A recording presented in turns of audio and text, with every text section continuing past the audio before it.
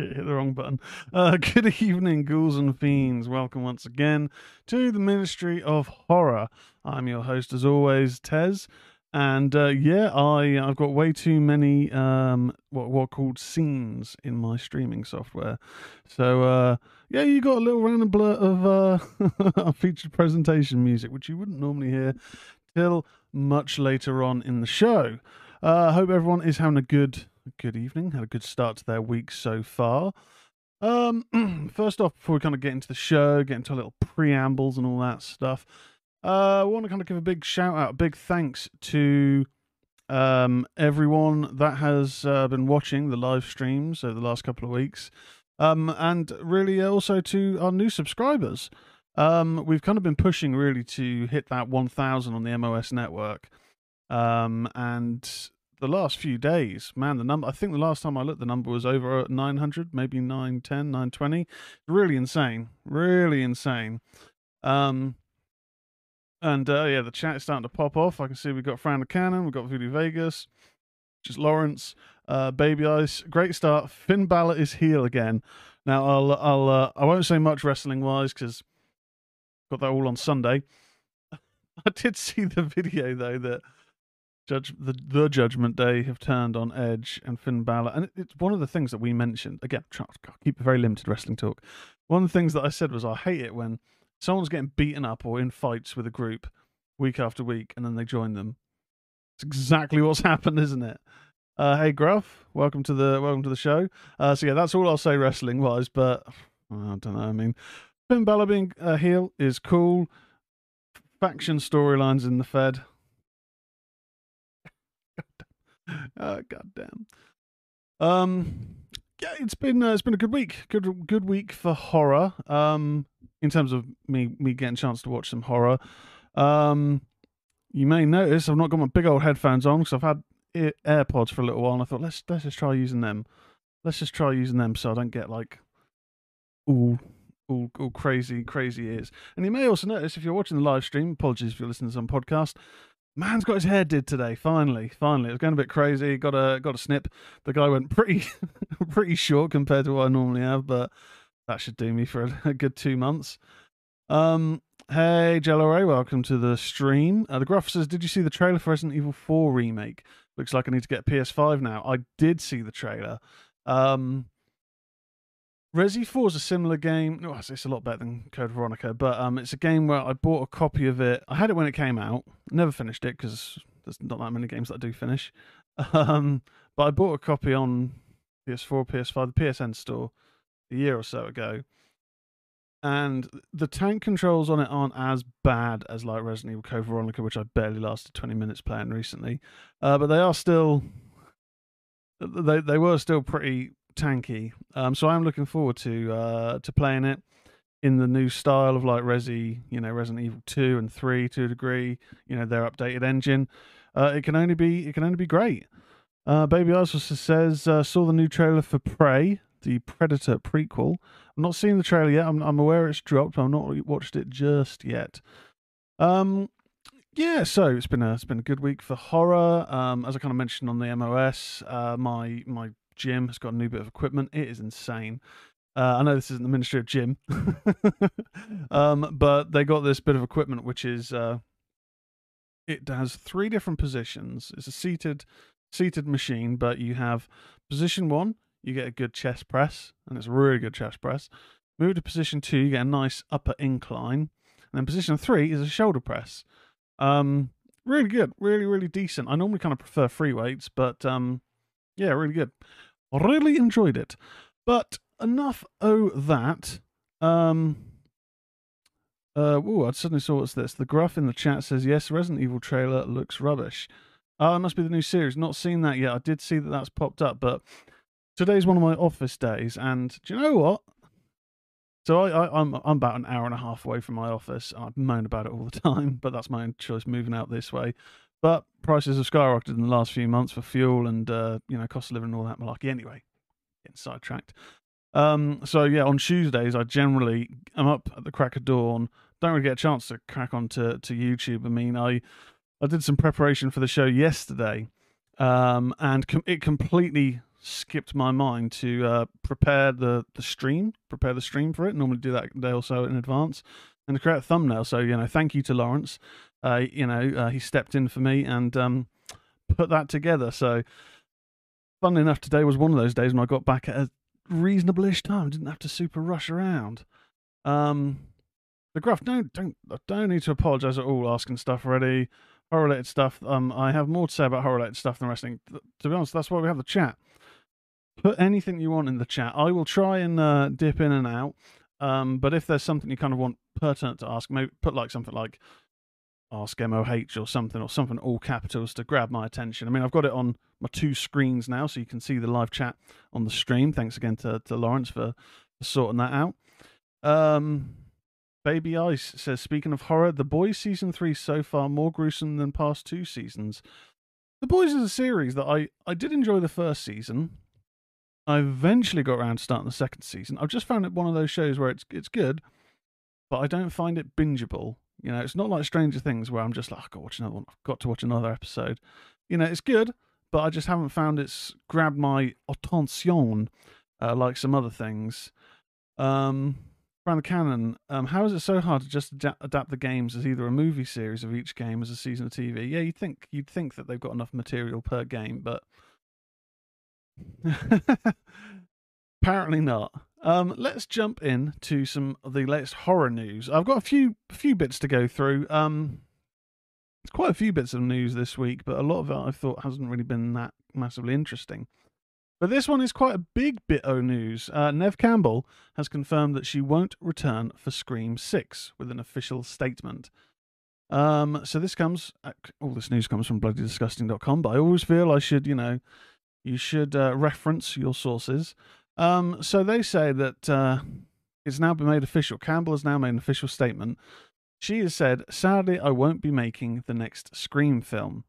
As a woman, I've had to work extremely hard in my career to establish my value, especially when it comes to Scream.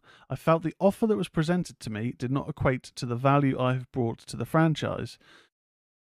It's been a very difficult decision to move on. To all my Scream fans, I love you. You've always been so incredibly supportive to me. I'm forever grateful to you and to what this franchise has given me over the past 25 years, adds Campbell. This makes Scream 6 the very first film in the franchise to not feature franchise heroine Sidney Prescott. The new sequel brings Ghostface back to theatres March 31st, 2023. The official plot description reads, the Scream saga continues with the 4 survivors of the Ghostface killings as they leave Woodsboro behind and start a fresh chapter. Melissa Barrera, Jasmine Savoy Brown, Mason Gooding, and Jenna Ortega are all confirmed to return in the next installment of the Spyglass Media and Paramount Pictures Scream franchise, alongside Hayden Panettiere, who's returning from Scream 4 and her character Kirby.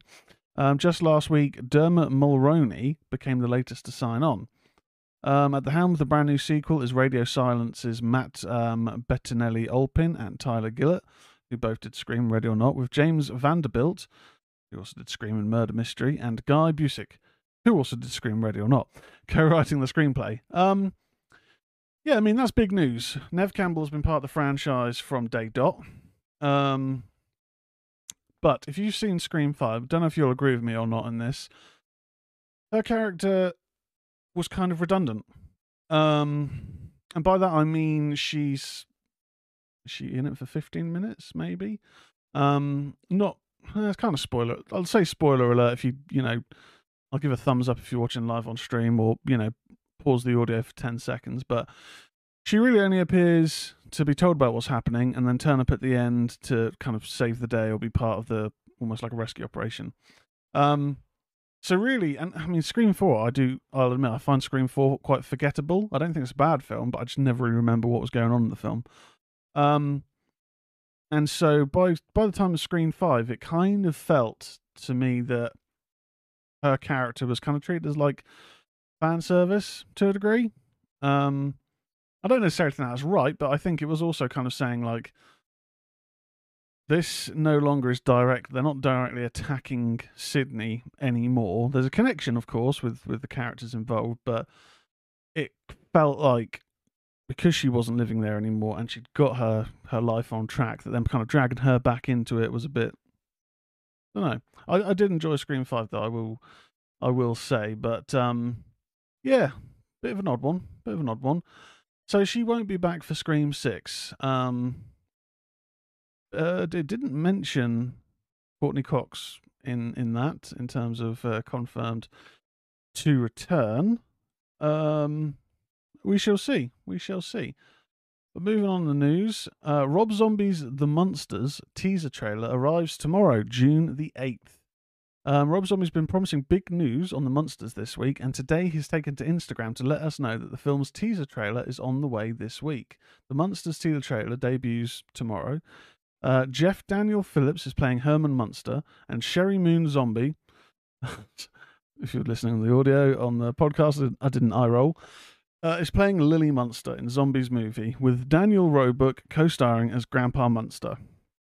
Richard Brake, of 31, 3 from Hell, is playing Dr. Henry Augustus Wolfgang. Catherine Schnell, from Space 1999, The Return of the Pink Panther, is playing Zoya Krupp, the Gypsy Queen. Dee Wallace, Cassandra Elvira Peterson, and George Garcia will also star. So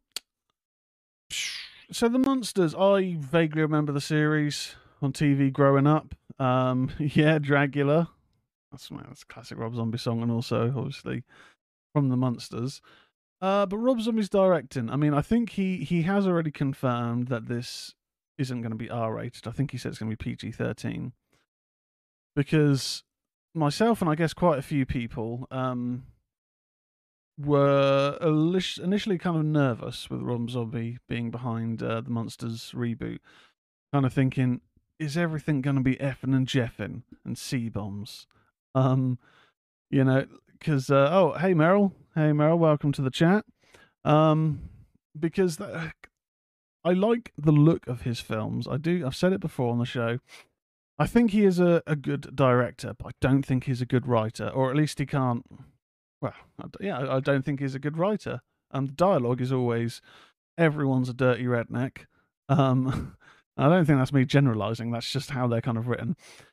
And you don't really ever have protagonists. You don't really ever have anyone to kind of get behind. So I'm going to be interested to see this. I'm gonna try and hold any objections, because the Munsters isn't like a franchise that I have strong feelings about. You know, I remember seeing it on TV as a kid. That's kind of about it. Baby Ice, give Meryl a horror quiz. We could do that. Meryl, let me know if you want to come on the show to do a horror quiz. But yeah, I mean, that's the trailer will be out tomorrow. I will, if I see it, I'll pop it in like the Discord or the Twitter @ministry_horror. But yeah, it's there's not really much that I can kind of share in the chat because he hasn't really put much online. But new trailer coming for The Munsters tomorrow. Moving on now, this I will drop in the chat. My boy, one of my heroes. His early stuff, it was kind of a film hero. The latter stuff, maybe not so much. But there's a new horror film coming out called She Will, and Dario Argento, I should say, is a producer on this bewitching new horror movie that also stars Alice Krieg, I don't know how you pronounce it. The directorial debut of Charlotte Colbert, IFC Midnight, and Shudder's She Will is being presented by producer Dario Argento. The official trailer has arrived. It stars Alice Krieg of Gretel and Hansel. She Will comes to select theatres and digital on July 15th, 2022. The trailer is sure to grab your attention. Find it below along with new art. Megan Navarro has reviewed the film, writing that She Will casts a beguiling spell of retribution, further noting that those that don't mind a horror-adjacent, artful take on witchcraft will find themselves in for a breathtaking visual feast set deep within the Highlands. As the directorial debut of Charlotte Colbert, I don't know how you pronounce people's names, and stars Alice Krieg, who played the witch in oh my god, I can't read. Osgood Perkins' Gretel and Hansel for Orion Pictures. As Veronica Gett, who after a double mastectomy goes to a healing retreat in rural Scotland with her young nurse Desi, played by Kota Eberhardt, There she discovers that the process of such surgery opens up questions about her very existence, leading her to start to question and confront past traumas. Edhart appeared in X-Men Dark Phoenix and co-stars alongside Malcolm McDowell from A Clockwork Orange and Rob Zombie's Halloween. I'm gonna say it, I don't think he's a very good actor. Very controversial because I know Clockwork Orange is classic, but I can't really say I've seen a Malcolm McDowell film where I thought he's really good. I'm throwing it out there. I'm throwing shade on tonight's show. It also has Rupert Everett from Dark City, which is awesome, and Happy Prince, John McCrea of Cruella, and Amy Manson of The Nevers. The story of She-Will has themes I've always been interested in within my practice and within my life, director Colbert told Variety in the initial announcement. How trauma blurs our experience of reality and time, how nature holds so much solace, how we all carry within us the muscle memory of those who came before and those who will come after, how the infinitely small, like a cell, contains the same patterns as the universe. It kind of goes on from there, but I would say check the trailer out. It looks interesting. Definitely. Oh, Baby Ice in the chat. Yes, wasn't she the Boar Queen too? Yes. I've got very limited knowledge when it comes to Star Trek. About to say Star Wars, then get a lot of abuse. But yeah, she was the Boar Queen in First Contact, I want to say, because that is one of the films that I have seen. But yeah, and Dario Argento. I mean, his early films are incredible. His later films from the 90s to kind of current have not been very good that I've seen. I haven't seen all of them. But he has got a new Giallo coming out soon. Apparently the buzz, the opening initial buzz is that it's a return to form. So, I mean, he's producing this. Looking good. It's looking good. And then moving on to the last little bit of news for gamers. Blooper Team seemingly teased new Layers of Theme game with cryptic image. Ignoring that rumor for a moment, Blooper Team has released teaser artwork for their upcoming project, which is heavily implied to be a new entry in the Layers of Fear series. The email accompanying the image reads, "Reach beneath the surface and uncover the source of your fears." Taking a look at the image, it doesn't take a stretch of the imagination to see that this new project will be a new Layers of Fear game, which was actually teased back in September. In case you had any doubts, the official Layers of Fear Twitter account posted the same image and phrase from the email. I'll drop the link in chat if you wish to have a little look-see. I have played the first Layers of Fear, and I have got the second Layers of Fear. I haven't played it yet, but the first one I really enjoyed. Very creepy. It's essentially a horror walking sim. Walking sim being you're not directly, you're not attacking, you're kind of along for the journey. But yeah, I mean, I need to play the second one. I've heard the second one is still very good. So I'm always down for new horror games. Let's have a quick look at the chat before we move on to our reviews. So what we got? Keith O'Toole, welcome to the stream. I know it's not a movie-related question, but did you know Rob Zombie wrote Edge's old WWE theme, Never Gonna Stop, in 2002? Yes, I did, Keith O'Toole. That was from the album The Sinister Urge, Rob Zombie's second one, which, while not as good as Hellbelly Deluxe, it did have some bangers on it. Never Gonna Stop, Feel So Good, which I think was also maybe a pay-per-view theme. There's a few other ones that are quite good on that album, but yeah, I really like Rob Zombie's music. His albums ebb and flow between really good bangers and more forgettable ones. If you haven't really listened to much Rob Zombie, I'd say a good accessibility point, depending on how into metal music you are, is the cover from I can't remember which album it was. His albums have got really long titles and I never remember them, but I did a cover of We're an American Band. And also on that album has got Dead City Radio. So two really good, more radio accessible, heavy sort of songs. But if you're into your heavy stuff, you're into your industrial stuff, and you don't know Rob Zombie, I'd implore you to check out White Zombie. They did quite a few albums, but they did two major label albums that were really, really, really good. So maybe we'll have the Ministry of Metal. I don't know. I love heavy metal as well, but I do find that metal music and horror kind of go hand in hand. Let's also check out on the chat. So, The Gruff. Anyone else watch the Korean Netflix show All of Us Are Dead? They announced a second season. First was so good. We watched it on a random pick and ended up being glued to it. I haven't yet, Gruff. I'm still haven't finished Squid Game. I'm really bad. Baby Ice. I think Baby Ice disagrees with my Malcolm McDowell assessment. Time After Time, Class of 1999, Blue Thunder, McDowell rules. I'll be honest, I've not seen any of those films. Maybe that will change my opinion. Welcome to the stream, King of Huacamundo. Franacan says The Quarry is released this Friday. I'm intrigued by The Quarry. I'm not intrigued by its full price label. I'm not saying it shouldn't be full price, but I don't like spending £60+ on a game, so I will wait till it's inevitably on sale. But it does look very good. Sorry, quick swig of water. All this talking just dries my throat. Baby Ice says Mars Needs Women. That's a great zombie song. King of Huacamundo. The new season of Stranger Things is a rip-off of the clown from the 90s movie It, with the music and clock playing. Ooh, interesting take, King. I respect your opinion. And Baby Ice says I need Squid Game 2. I still need to finish Squid Game 1, mate. Squid Game 1. Let's move on to our reviews for the evening. So let me just get my little sources up.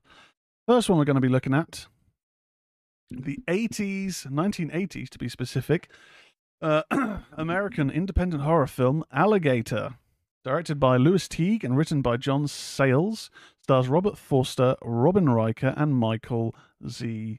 Oh my God, I'm so bad tonight. Michael V. Gazzo. So, I'd never heard of the Alligator film or its sequel, Alligator 2, The New Mutation, until watching a brilliant documentary on Shudder, which was In Search of Darkness 2. Now, if you've never seen In Search of Darkness or its sequel, they are documentaries about 3 hours long each, purely on 80s horror. So good. They'll cover the ground of the more well-known ones that you know, but also there'll be ones like, I hadn't seen Slaughterhouse Rock, Blood Drive, Blood Diner, that's the one I'm thinking of. And then they also mentioned Alligator. And I thought the segment they showed on Alligator just looked batshit insane. But the general premise is teenage girl purchases a baby American alligator, little tiny one.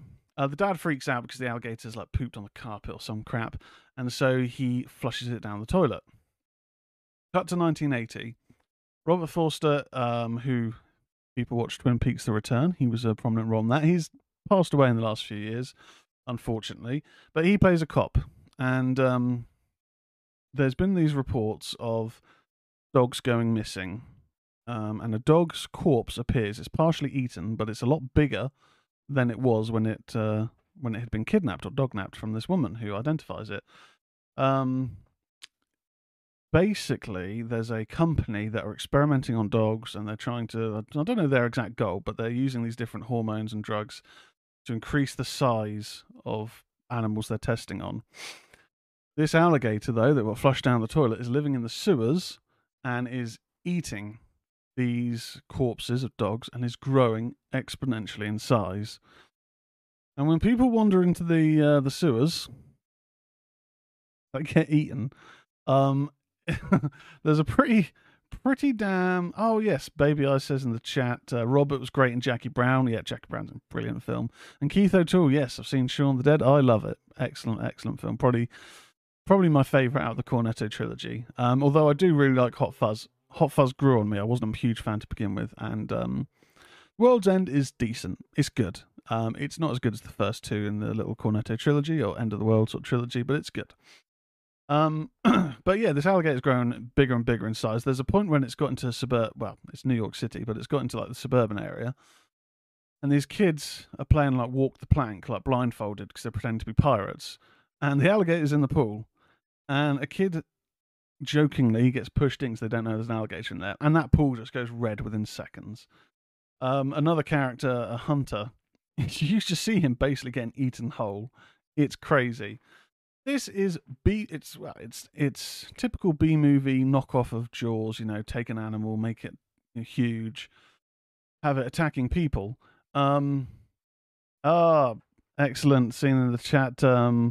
Ilyas, big up Tezz, road to 1K. Exactly. I don't know where we are at the moment, but I know it was like 9:10, 9:20 earlier. So, again, if you haven't subscribed, please hit subscribe button. We're really pushing for that 1,000 subscribers. But yeah, it's been excellent over the last few days. Really pleased with that.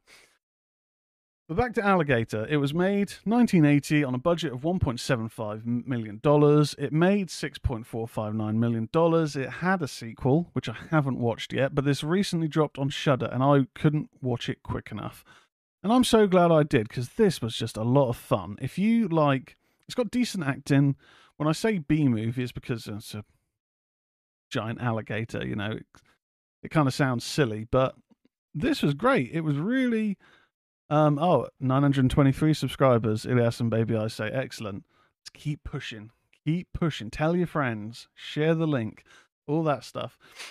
But when I say B-movie, you kind of may have the connotation of, oh, is it cheesy or whatever. No. This is just great fun. If you like creature features, if you like over the top, I mean, the effects as well. There's a moment where kids are playing baseball on the street, and it bursts out of a manhole and kind of just tears up the street, crawling around. Doesn't look terrible. It looks pretty good, actually, I thought. So my score for Alligator, 8 out of 10. Now, if you've been watching the show for a while, you know that I don't mean to not rate things highly, but I don't like hyperbole. I don't like to go, oh, this is the best film ever. This is the best thing you'll ever see. It's just incredible. 10 out of 10. Oh my God. 7.5 stars in the Tokyo Dome. Yeah, no, none of that crap. I had a lot of fun watching this. I thought it was a good hour and a half. Kick back, have a couple of beers, which I never need an excuse to have a couple of beers, and just have some fun. So there we go. That is Alligator. 8 out of 10. Next up on my reviews, a more recent film. More recent than 1980. And this is Come Play, 2020 American horror thriller film written and directed by Jacob Chase. It stars Gillian Jacobs, I've heard it pronounced both ways, John Gallagher Jr., Azzy Robertson, and Winslow Fegley. It was released in the United States on October 30th by Focus Features. It received a mixed review from critics that grossed $13 million against a budget of $9 million. So, I'd seen this come up on Sky Cinema as one of their new premieres. I was initially hesitant to watch it because I thought, well, it's 2020, it's a couple of years old now, you know, it's not like a new horror. But then I started watching it, and it's got like Universal logo at the start, Amblin Partners, and I'm thinking, never heard of this film, but this is some, you know, kind of big production, distribution, whatever companies behind it. Let's give it a watch. It took me a good half an hour to recognise that Gillian Jacobs was Gillian Jacobs. I'm a big fan of the TV show Community, or the first 3 seasons, really. You know, it's middling after then, like from good and bad and good, I should say. But she's one of the main characters now. I just didn't recognise her at all. She plays the mother of Oliver, who is a young, non-verbal autistic boy, and he uses a smartphone to communicate with people. He's in that part of the spectrum. He can't talk, really, so he has to use his phone to kind of say phrases. He doesn't really have any friends. He's quite introverted, but, you know, that's... I'm not going to... I mean, I've got a niece who's on the spectrum, but I'm not going to pretend I know all the ins and outs of autism. I don't. So I'm not going to pretend I do. But he doesn't have any friends. His dad works at a big sort of kind of car park area, doing kind of like a night shift, and he gets in the lost and found a iPad or a tablet, which he gives to Oliver. And it starts... Fran the Cannon, did she Britta this movie up? No, she is pretty good in this film. She didn't Britta it up. I don't think anyone Britta's the film up, to be honest. But yeah, love the reference. He gets this iPad tablet, and it kind of has a graphic novel type comic book or visual book. Not visual, but I don't know what I'm talking about.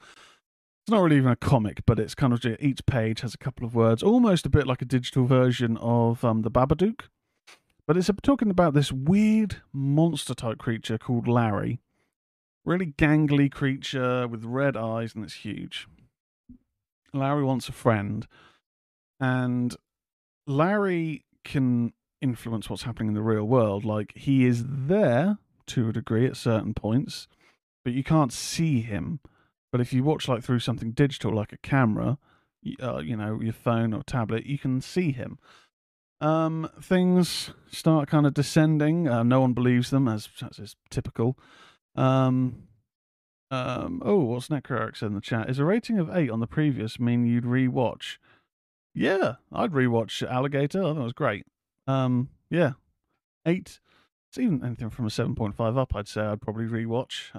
But yeah, Alligator, watch it if you haven't. But yeah, come play.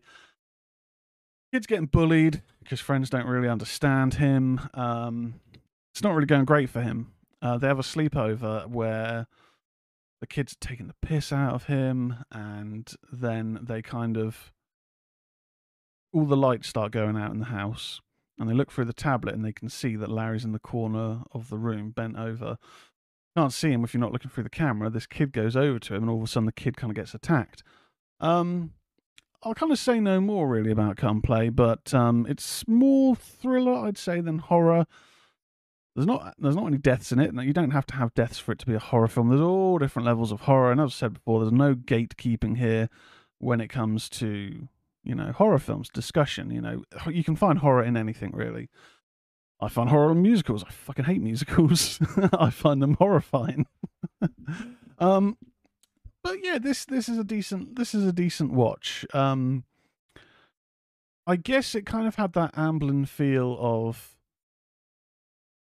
it's got a horror monster in it, but it's not so much a horror film. I don't really know how to describe it. Like, it's more Poltergeist than Halloween. I'm not saying it's like Poltergeist, but in terms of, I guess, like kind of tone, family coming under attack, no one's going to believe it because who would?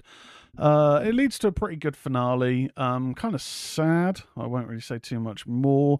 With a happy-ish ending. Again, I'm being very vague because you may wish to watch the film. In the chat, Necro Eric. Speaking of musicals, we really need to do Repo the Genetic Opera sometime. I tell you what, Necro. If Repo is on Amazon Prime in the UK, I'll do a watch along on my Twitch channel. Anyone who doesn't know, I have a Twitch channel, twitch.tezzius. Tezzius. I occasionally stream on there. I've done some gaming streaming recently. But what I used to do was every Friday or every other Friday, horror movie marathons as a watch party. So if you have Prime, if the film is available in your territory, you can link your Prime to your Twitch and you can watch the film at the same time as me. We'll drink beers, we'll eat popcorn, we'll, if you vape, if not, whatever. And just chat and watch horror films. So if Repo is on Amazon Prime, we'll book it in. We'll do a watch party. It may have, I know it's been on there before, but I've still never seen it. So back to Come Play. What do I think of the film? Would I recommend the film? I will say it wasn't a bad film. I didn't think it was amazing. It was good. An hour and a half. It's not going to take up too much of your time. 6.5. 6.5. Because I feel 7+ would maybe make it seem like I enjoyed it more than I did. Again, didn't think it was bad. But it was fine. It was fine. And Gillian Bell's cool. She's Britta. So there we go. That was Come Play, 6.5 out of 10. So what's the chat saying? Fran the Cannon is telling Necro Eric that, my score is kind of high compared to recent reviews. You're not wrong, Fran. You're not wrong. Baby Ice, Xanadu was gold. Olivia Newton-John is an angel. I've never seen Xanadu, funnily enough, Baby Ice. Would you recommend it? I imagine it's a musical. Probably won't watch it. Fran the Cannon, I've never seen Repo. Is that a trauma film? Necroic, have to take a look. Yeah, we'll do the time warp again. Baby Ice, are you a fan of musicals? That's fair enough. It's not my cup of tea. And Necro's downloading Alligator now. Honestly, I had a lot of fun with it. If you like a good creature feature, B-movie from the 80s, and some of the alligator attacks are pretty damn cool, I thought. So yeah, enjoy Necroeric. And on to our last film for review. It's the Full Moon retro review. Okay? Full moon retro review. What's some of the films we've done recently? We've done Shriekers. That was entertainingly bad. We did Killjoy. I actually quite enjoyed Killjoy for how shit it was. Before we did before it became the full moon retro review, we did Subspecies. I love the Subspecies films. I've still not seen 3 or 4. I think there's a 5th one, but the first 2 are great. The second one's better than the first, I thought. Can't remember what other full moon film. Oh, and Ginger Dead Man, which dragged for a film that's like barely over an hour. But the one that I've done this week, I'm going to be surprised if anyone has seen this film or even heard of it. Creepazoids. Oh my god.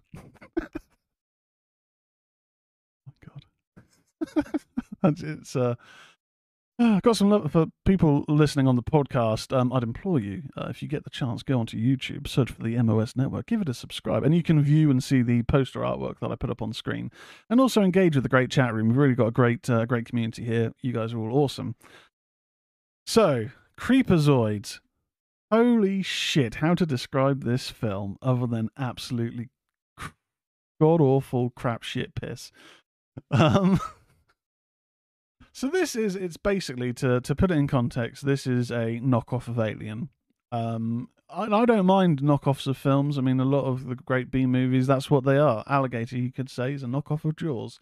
Taking an amphibious animal, making it much larger, and putting people in peril. Baby Ice in the chat says the case where the poster art is way better than the actual movie. Yeah, pretty much. It's in the so this is a 1987 American science fiction horror film. It's the first 35mm film that was directed by David Duchovny. Now, I don't know why that's an important thing to note on the Wikipedia. It's certainly not the first 35mm film. Who gives a shit that it's the first 35mm film that's been directed by David Duchovny? I don't know who that is. And it stars Linnea Quigley. Never heard of her. Ken Abraham, Michael Aranda, Richard S. Hawkins, and Kim McCamey, also known as Ashley Gear, who's a former, this is not my knowledge, this is from Wikipedia, is a former pornographic film actress, who's also been in X-Files. Don't know who in X-Files, but she's an inductee into the AVN and XRCO Halls of Fame. So there you go. There's some credibility there. And this film actually was remade in 1997 as Hybrid. Yeesh. So here's the plot. It's in the near future of 1998, 6 years after an apocalyptic nuclear war. Also talking about films recently done, we did Trancers. I'm going to do Trancers 2 at some point, because I thought Trancers 1 was brilliant. That was a Baby Ice recommendation. The Baby Ice, thank you very much for Trancers. Set in 1998, 6 years after an apocalyptic nuclear war, a group of 5 US Army deserters take refuge from acid rain in a seemingly abandoned laboratory complex. There's no gap there. In the ruins of Los Angeles. They soon discovered that the lab was a top-secret government research center where a genetically engineered monster still lurks. Oh my god, where do we start? Let's just talk about the production of this film. So the director, when asked about it, said Creepazoids was shot in 15 days in a warehouse in Los Angeles. I mean, it looks like it was shot in 5 days. The budget was something like $150K. How? It was difficult to shoot because of all the effects and zombie sequences. Lots of slime and very ambitious. It was ambitious. Linnea Quigley starred in it, and we had a great time working together. It was my first feature shot in 35mm. Again, who gives a shit? It was theatrically released and a hit on video. And then it also mentions about Ashley Gear was a noted pornographic film actress. Oh, so this was as bad as it probably sounds. Netcroeric in the chat got some pro boobies for the film. Yeah, I mean, she does have quite a graphic shower scene. I'll throw that out there. Frown the Can, looking at Repo on Amazon now. Not part of Prime, $2.99 to rent. I did watch another film from Boozman the other day, Abattoir. Any good, Frown the Cannon? Baby Eyes, as mentioned, yeah, the case with the poster art is way better than the actual movie. This was, oh my god. So this was one of those films where it's 69 minutes long. Giggity giggity. Or the US release was 72 minutes. I think the 72 minutes was the version that was on Full Moon channel on Prime. God damn, this dragged. There's not really good kills in it.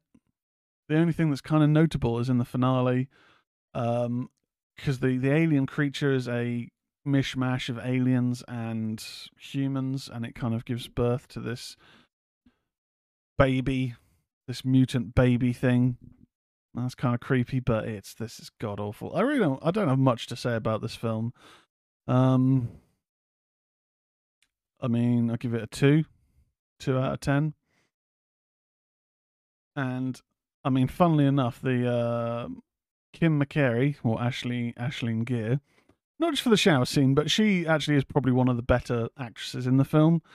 There's a moment where she's getting attacked by a mutant rat, which is quite big.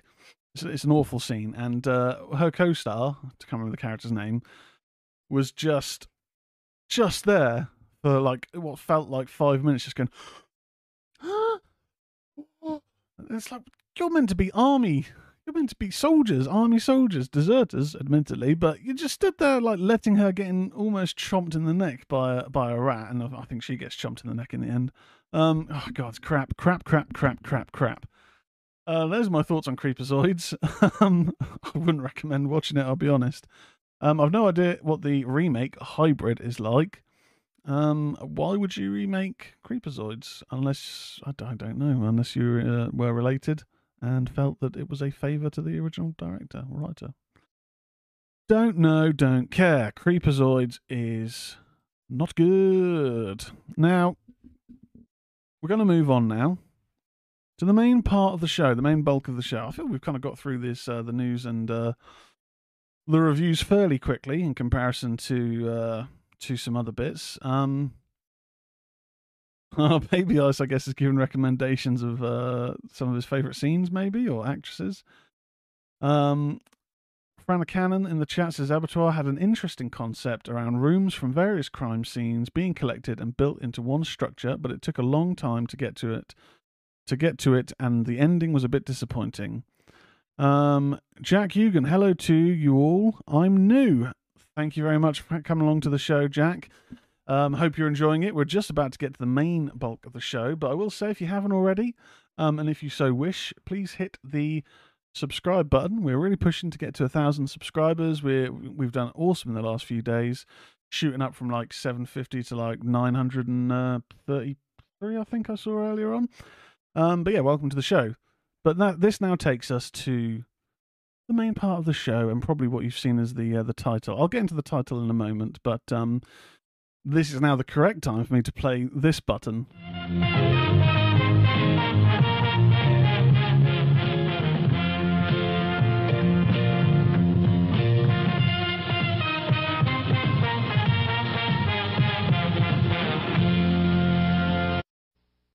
There we go. Look at that seamless transition. If you didn't catch the start of the show, I hit that button way too early in error.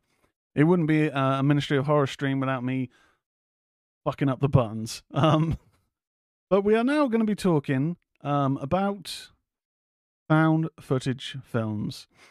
So part of the reason I wanted to do a little show on found footage is it's one of the quite famous subgenres of horror. Some really good, a lot really bad. Really depends on where you're on the spectrum. So this isn't, and I didn't. The problem with that music, I really need to put some ads into the show because I don't get a chance for a proper water break. So I do apologise if I suddenly start glugging. Talking by yourself is very tiresome on the throat. Quick glug of H2O. So the reason I wanted to talk about found footage was it was announced a few weeks ago that there was a documentary coming to Shudder called The Found Footage Phenomenon. Now, I subscribe to Shudder through Amazon. It's an add-on channel, like £5 a month, $4.99. And it wasn't on there. It was meant to be May 19th, and it wasn't on there. Don't know why. But I've known that there is a little bit of a difference, a handful of films or series, between Shudder, the app, website, and Shudder on Prime. I don't know if it's due to certain film rights or whatnot, but with this being a Shudder exclusive, I kind of thought surely this will be on there. I ended up having a look on the Shudder app, and your subscription doesn't transfer over from one Shudder account to another, which is a little bit piss poor, I'll be honest. Little bit piss poor. But I took advantage of the free trial, made sure to cancel before the trial was up so I didn't get charged twice for Shudder in 1 month, and I managed to watch it. It's good. It's a good documentary. It covers a lot of the bases that you'd expect, but it has some good interviews. It introduced me to a couple of found footage films that I haven't seen before. Now, I will say, kind of ignore the title of this video. I'm not going to be doing like the whole history of found footage, because we'll be here for a while. There's a lot of films. A lot of them I've not seen.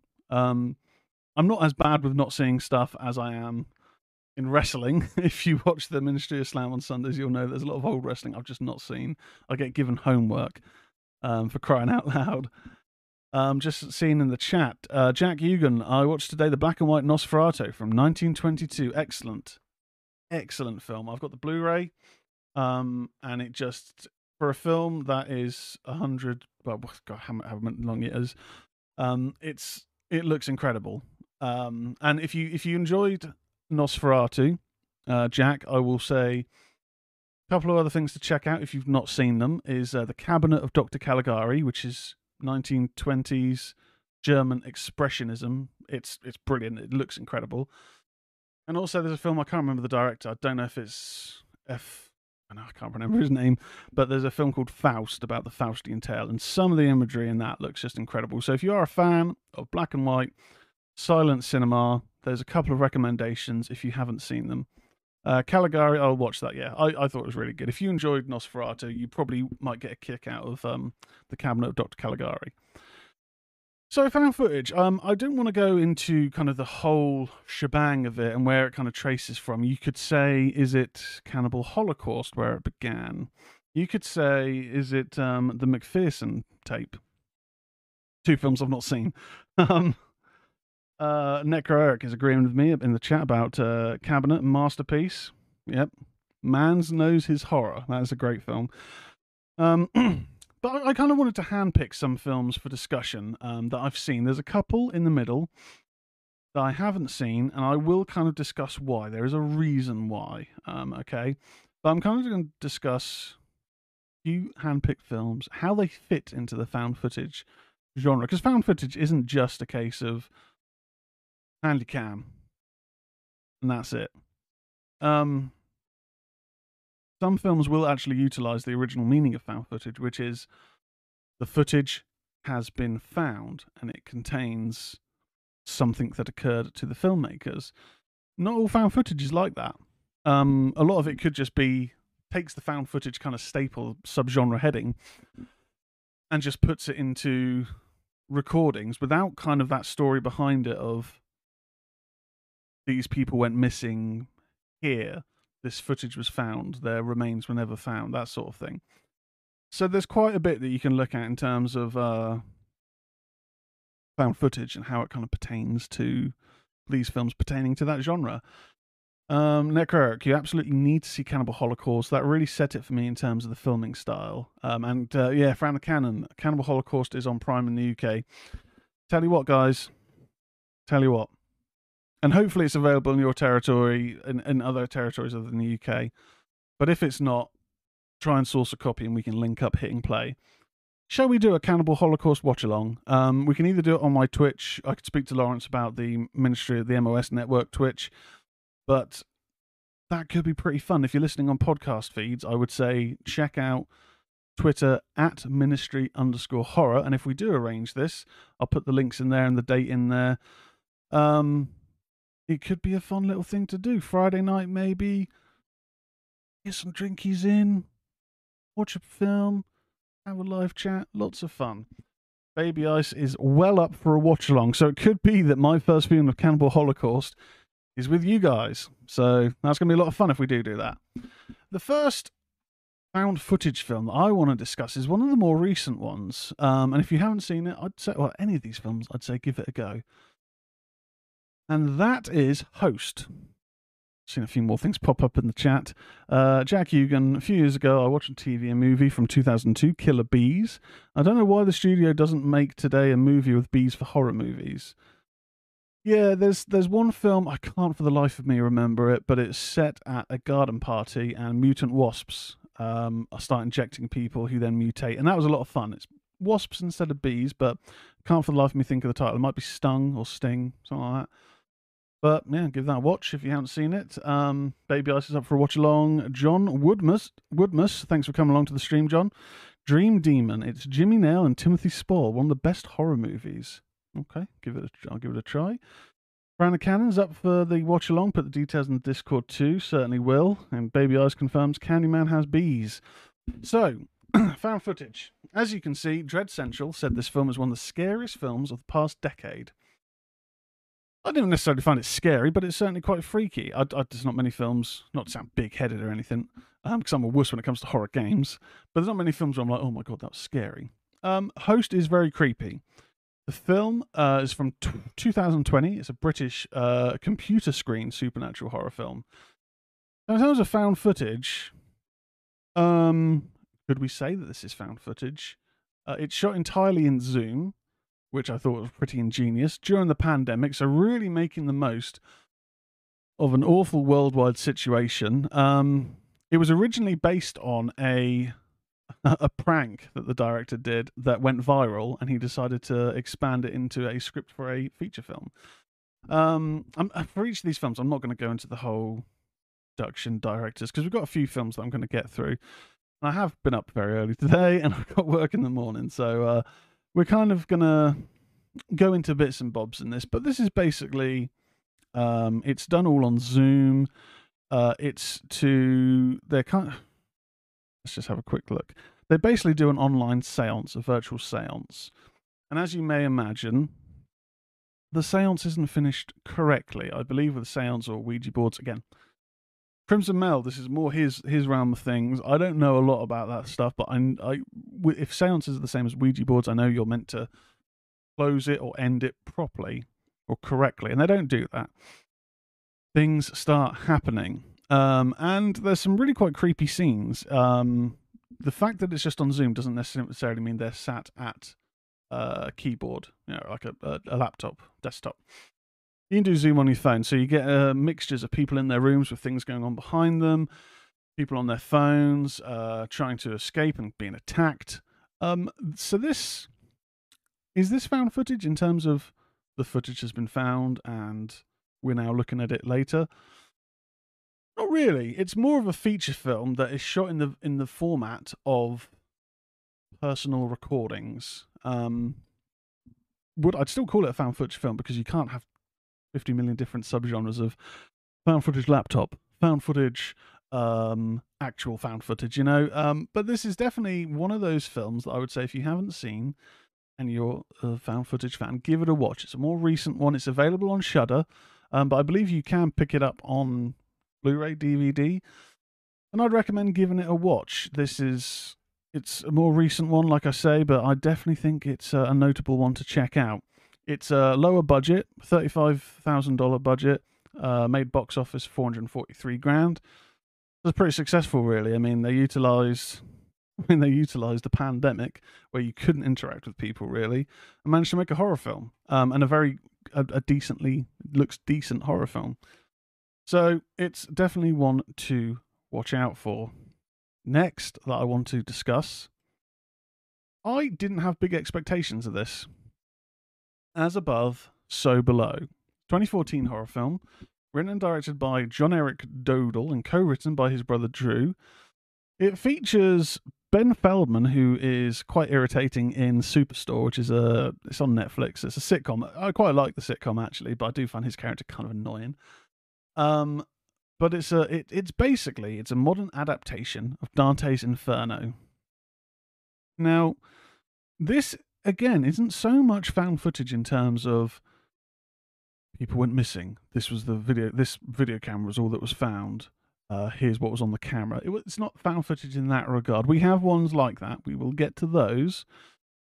But this is utilizing the POV, point of view format of filming, digital camera. And this is surprisingly great. I think I had low expectations of it because it came out around a period where we'd had a bit of a boon. You know, found footage kind of has, like a lot of subgenres, it has its highs and its lows, where the market gets flooded by films of varying quality. Naturally, it's normally diminishing returns. And I think this had come out a few years after the Chernobyl tapes, which I enjoyed. I thought it had some really creepy scenes in it. But on the whole, it wasn't on the whole great. And I've just remembered a film which I think I'll talk about after this, but I haven't got a prepared image in the stream, so just use your imaginations if you're watching. If you're listening on podcast feeds, then this makes no difference to you. But we'll talk about that in a minute. It's just popped in my head. I will find the details for it. But this one, man, this was a lot of fun. And when I say fun, I mean, I think it got some good scares in there. It utilised high concept fan footage. And by that I mean you've got these digital effects that look fairly convincing from memory. I haven't seen this for a few years. But are utilised in a found footage format where more often than not you're normally dealing with a lower budget. So effects are either more practical, or if they're digital, they can look a bit cack, to be honest. Fran the Can in the chat says Feldman was also in the 2019 Friday the 13th. I can't remember that. I remember the film, but I can't remember who he is in it. As Above is pretty good, has some strong visuals. Yes, Fran the Cannon, 100%. It's I remember these moments where basically, As Above, So Below is from Dante's Inferno. It's referring to hell, basically, like entering one of the circles. I'm not going to pretend to be an expert on Dante's Inferno. I'm very aware of it, never read it. Or Milton's, what was it? The Paradise Lost. Always find those things interesting. I'm not going to pretend to be an expert though. Yep, it's in the French. It's set in the French catacombs. So Fran the Can says, yeah, it's got some really creepy moments where they're basically descending further and further into the 7 layers of hell. There's moments where they're seeing things from their past which shouldn't exist. I'm sure there's a moment when they come across a car and the car almost kind of implodes or something. Yeah, not seen it for a very long time. But visually, it has some great moments. There's a moment, I think, from the end. Spoiler alert. Although it's not really because I can barely remember it. Where they do this very cool thing. It's kind of similar to what happens in a Upside Down episode of Stranger Things Season 4. Where they're crawling down through... I'm maybe getting this the wrong way around. But they're crawling down through a manhole, but then coming up out of it into the surface, onto the world. So... It's a very surreal kind of headfuck imagery of. I'm sure they're going down in the hole and then because they're appearing up through the manhole on the surface. But I would definitely say, this is one of those films. If you're looking for some visual freakiness, visual scares, it's definitely one worth watching. Again, I wouldn't necessarily say it's found footage in terms of what found footage itself means if you're looking at it on comparing apples to apples, but it utilizes digital video, digital effects. It doesn't do that cheesy thing that when I talk about more modern found footage horror films, you'll get some that will rely on digital video damage as a cool effect, and it's not cool, it's bullshit. It's it can be used sometimes, but this doesn't do that. I think it does a little bit, but it's not like full on where everything is digital damage to kind of cover over something supernatural happening. It's definitely one worth watching. John Woodmus, House with William Catt is amazing if you love 80s horror. House is brilliant. I only watched that recently, about a couple of months back. I still need to watch the sequels. But yeah, House is one of those films. Don't really think it got much publicity in the UK, or if it did, it doesn't really get much of the home video love here. But all those films are on Shudder. House 1 is excellent. I'm for a Fluff Salisbury. They were plumbers and were trying to save Princess Peach. I don't know if I've missed something in the chat there, but yeah, okay. I mean, that sounds more like Super Mario, but you do you, bro.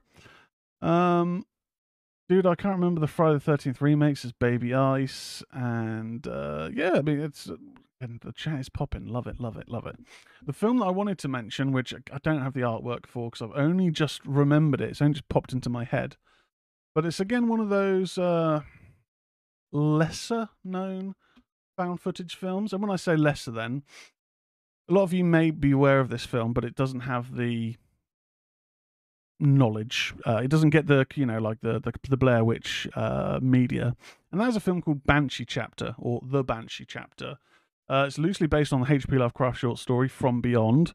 And if you love H.P. Lovecraft stories, although maybe not so much the guy who's incredibly racist, Keith O'Toole, I've just noticed the chat. Keith O'Toole says, remember in TNA when Eric Young held a bout called the World Drinking Championship? No, I didn't. I think I probably stopped watching at that point. I did used to watch TNA. I even watched it in the Hogan years. And I think it's when things started downsizing and maybe the company started changing hands that I just stopped watching it. Watched it a lot more infrequently, and then it's no longer available on any sort of UK TV platform, so I don't watch it. But no, I did not know that Eric Young held a bout called the World Drinking Championship. Fair play to him. And John Woodmuth's Alone in the Dark game is based on H.P. Lovecraft. Now that I didn't know. I have played one or two of the Alone in the Dark games, not the really old PC games, but there was one or two that maybe came out on the PlayStation 2 or maybe PlayStation 1. I played them. But yeah, Alone in the Dark. I did not know that was based on H.P. Lovecraft. But yeah, Banshee Chapter. This is it's a directorial debut of Blair Erickson, loosely based on From Beyond, which was also adapted as the film From Beyond by Stuart Gordon, starring the guy from Reanimator, Jeffrey Combs. This is decent. It's basically involving the use of a drug, an experimental drug that will potentially mean that you're kind of seeing another reality. It's a little bit convoluted in places.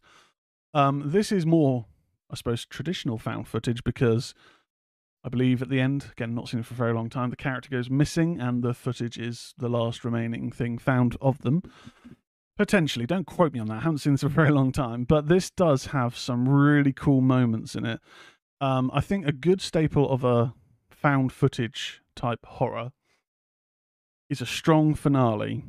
Now, whether you have moments of horror building up to that finale, or maybe whether you use those early starts for building dread or building mystique or tension, whatever, a strong finale is a cornerstone of a good found footage film. And this has, again, the artwork on the screen at the moment is as above, so below. But Banshee Chapter does have a strong finale where the main character, Anne, is in pursuit. And there's a moment when she looks back and one of her friends, I think from memory, has been mutated or changed by this other realm. And he's got like a really long mutant hand with like really elongated fingers into like a claw.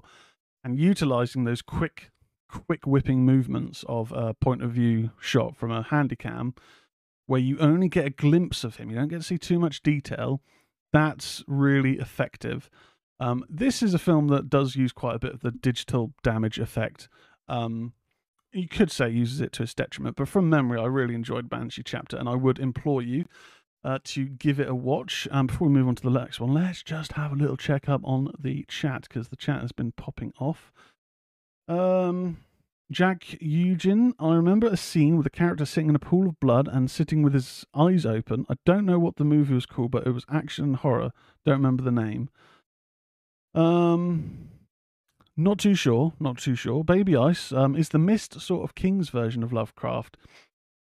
Kind of. Dabbling with a lot of H.P. Lovecraft, if you don't know, is dabbling with these kind of elder god kind of creatures. Deals with a lot of insanity and a lot of seeing things that the human mind can't comprehend. I guess you could say that, but I will say the Baby Ice and anyone in the chat who is a fan of either H.P. Lovecraft or Stephen King, if you haven't read Revival by Stephen King, I would implore you to. I think it's getting adapted, or it should be getting adapted, but it's one of his more recent and kind of lesser applauded films. The finale of that is pure Lovecraft, and it's one of the rare instances where King sticks the landing in the finale. I'm a huge Stephen King fan, but I can admit a fair number of his films don't have. Oh, sorry, his books, I should say. A fair number of his books don't have great endings, or the finales kind of feel a bit of a letdown to all the stuff that's gone before. Prime example would be It. I still enjoy It, but the finale, it's quite a few of his stories. But if you like H.P. Lovecraft, if you like Stephen King, if you haven't read Revival, read Revival. Okay, just throwing that out there. What else we got in the chat before we move on? Fran the Cannon. The Alone in the Dark movies are awful. I've not seen them, but I know they're ooey bowie, and his films are generally absolute shite. Keith O'Toole, will you guys be doing any more Ministry of Slam episodes? Yes, Keith O'Toole. If you haven't already, please hit subscribe. We do Ministry of Slam. Lawrence and I'm guesting on the show. We do Ministry of Slam every Sunday, 7 p.m. UK time. I don't know what that is anywhere else, I'm sorry. But yeah, that's every Sunday. So be sure to come along if you want to call in as well. We do call-ins. It's really good stuff. Fran the Cannon, yes, Keith, that's Sunday evenings. The Gruff, I thought I had seen this film, but not so sure now. Maybe I'm thinking of The Descent. Oh, The Descent. My God, that's a good film. I remember picking that up from Woolworths as a teenager, thinking, oh, this looks like a new horror film. I don't know anything about it. Good Lord, that's a freaky film. I've not seen it since. I didn't think the sequel was that good. But The Descent, Jeebus. Jeebus, it's very good. What else we got in the chat? Great show, Tezz. Thank you very much, John Woodmus. Keith O'Toole. Any show where people talk about professional wrestling is worth a look. Yeah, 100%. If you enjoy Ministry of Slam, we like that every week. Baby Ice. I love The Descent. Full disclosure, I thought the sequel wasn't as bad. Or wasn't bad. Yeah, I mean, I didn't think the sequel was necessarily bad. I just didn't think it was great. I think the ending as well. So Baby Ice, I can't remember if you said where you are based in the world, but the original ending in the UK is not what the ending was in America. The original ending in the UK, she doesn't escape. She thinks she's escaped, but actually she is still there, and she's about to be surrounded by the creatures. So it's a very downer ending. But the US release, they didn't like the downer ending, which we've seen before with Army of Darkness, and so it ends when she's escaped. And that's how they managed to do the sequel, based on the US ending. But the original ending actually doesn't get out. Jack Hugan, I don't even remember the movie name, was 20 years ago. John Woodmus, 1408 was a great King film, I agree, and that's recently come onto UK Netflix. Fran the Cannon, I'd recommend Troll Hunter. Troll Hunter is excellent. And the film The Borderlands. Now, The Borderlands I was going to bring on, but I thought I'm just getting too many films on the list because we've still got quite a few to get through. But The Borderlands, it's a fun found footage film, as in it's got some humour to it. And the ending is absolutely incredible. It's, yeah. The Borderlands is, again, it's another found footage film that's not really discussed. If there's anyone in the chat that is a mod, if they could deal with what we're being spammed with. I've no idea how to do it. Can I do that? No, I don't want to add them as a moderator. Let's remove. Yeah, but if we do have any moderators in chat, I'm not sure if we do tonight.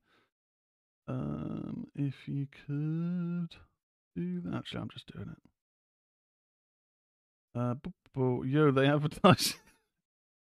Yeah, we don't want to promote that, Necro.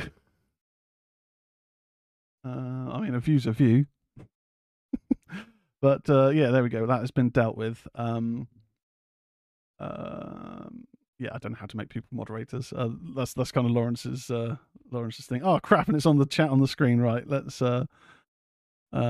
just let's keep the chat on there. Screw it. People will chat enough to kind of clear that off the screen. So the next one that I wanted to talk about, Lake Mungo. Now, what I will say about Lake Mungo, one of the more highly rated underground, I suppose you could say, or lower budget found footage films. I've seen it twice. Oh, hey, Eddie Hickey. Welcome to the show. Welcome aboard. let's just have a quick look at the chat. Necro's not a mod, Baby Ice says. Only on Discord, Baby Ice. Yeah, I don't know how to make people mods. I barely know how to turn a computer on, which is a lot. I mean, I edit films. I don't know about all this streaming stuff and moderation, all that malarkey. No problem, Eddie Hickey. So Lake Mungo. It's a 2008 Australian psychological horror film written and directed by Joel Anderson and starring Talia Zucker and Martin Sharp. It employs a mockumentary-style storytelling with found footage and docu-fiction elements, using actor interviews to present the narrative of a family trying to come to terms with the drowning death of their daughter and the potential supernatural events they experience after it. Ooh. So it's a good film. It's a good film. It's very highly regarded. It's a lot of high ratings, a lot of praise. And so I remember buying the DVD of it thinking, oh yeah, I'm hyped to watch Lake Mungo. Yeah. I don't know, did nothing for me. It did nothing for me. It's found footage. It's a mixture of found footage, as I read out, and mockumentary normally gets associated with comedy, like The Office, Parks and Recreation, other things to that degree. It's not really so much a mockumentary, but it is a faux documentary. So there's the found footage elements are interspersed with these interview portions. It's basically they're kind of uncovering what really happened to the daughter. It's kind of, I suppose, to a degree, got this element of Twin Peaks, and by that I mean the more grounded element of Laura Palmer died. When they're looking into the case, they're finding out things about her that you didn't know. She had the appearance of prom queen, high school cheerleader, whatever. But there was a lot of darkness in her life, and that's kind of similar here, that Alice Palmer dies quite tragically. It's a drowning. But the family, when they're looking into these tapes, these recordings that are found, and diaries, that sort of stuff, are finding that it wasn't quite as, not squeaky clean. It's no fault on her, but there was a side to their daughter they didn't know about, things that have occurred in her life they didn't know about. Premonition type, doppelganger type event where she kind of sees her own death before it happens. It's good, but I remember just kind of feeling didn't live up to the hype, and that is a problem with, I think, horrors and fairly quite a few films where you get a lot of hype for it. And I mean, I say horrors, there's a lot of films where they go scariest film since The Exorcist, scariest film since Texas Chainsaw Massacre. It's never gonna be. And I'm not saying those original films are scary necessarily, but when a film is given a certain level of hype, for me, I never find a film where I go, holy shit, that was even better than I'd been led to believe it was, you know? So with this, there was this there's a fair amount of hype to this Australian film, and I thought, it's good, it's decent. But is it amazing? No, I didn't think so. It's basically it's looking into her life, and it's more of a retroactive look at the events, as opposed to here is the found footage as it occurred, that sort of thing. Just looking at the chat, Keith O'Toole, Tezz, have you ever seen Walker Texas Ranger? Do you mean the Chuck Norris Walker or the Jared guy from Supernatural Walker? The answer to both is no. Is it any good? Worth watch? Let me know. King of Wakamundo, I notice in horror movies and series, water is always involved with supernatural stuff. This is where we probably need Crimson Mel in the chat, because I imagine he'll know the kind of correlation between the two. You're right, there's quite a lot of horror that involves water, and I guess I'm not so much sure with the supernatural stuff, but I guess a lot of it is probably due to water. It hydrates us, it keeps us alive, but it's also very possible that can kill us in terms of drowning, things like that. It's more of that kind of real basis, I guess. I mean, I'm just talking shit here, but you know, there could be something to it. Back in the chat, Tezz, Eddie Hickey says, Tezz, which horror film is your favourite? Oh, that's a tough one, very tough one. I'm a big John Carpenter mark. I love Halloween, his original. I love The Thing, his, adaptation. I love House of the Devil. I'm a big Ty West fan. I love Ari Aster's films, Hereditary and Midsommar. They're not you know, they're not everyone loves them. Some people hated Hereditary and liked Midsummer. Some people vice versa. I think they're both excellent. But I like a range, and I like a lot of older stuff, like some of the old Christopher Lee Dracula films. Nosferatu, as we mentioned. Suspiria by Dario Argento is up there with Halloween and The Thing for me. Too much really to go into. Chuck Norris says, Jack Hugan, says, what was the most horror movie that scares you a lot and will not sleep for a few days?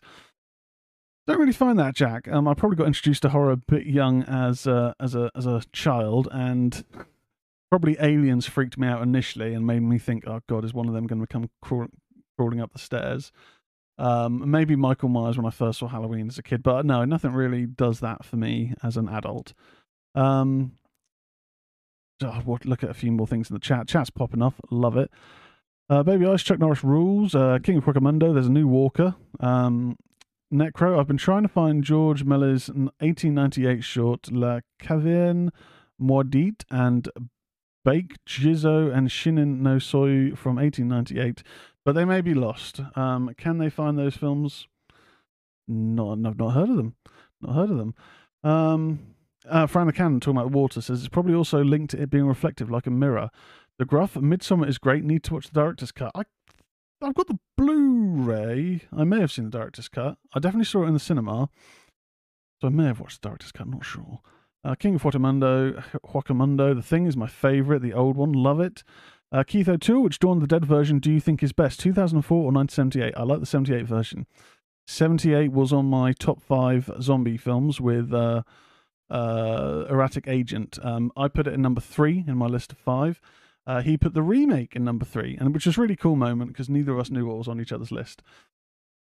Baby Eyes, Dawn of the Dead, 78 scared me as a child. Necro Eric, original Suspiria is just incredible. That's in my top 5. Yes, Necro Eric. I love the original Suspiria. I don't want to talk about the remake. Okay, let's get back onto our found footage discussion. Now, this is one coming up, which I think is more traditional found footage in terms of...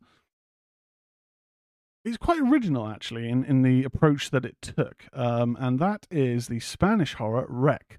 I actually rewatched this again for the first time in a very long time 2 days ago. Again, had a great time with it. I'm not seen any of the sequels, but I have heard that the second and the fourth one are the best ones to watch because they follow the story.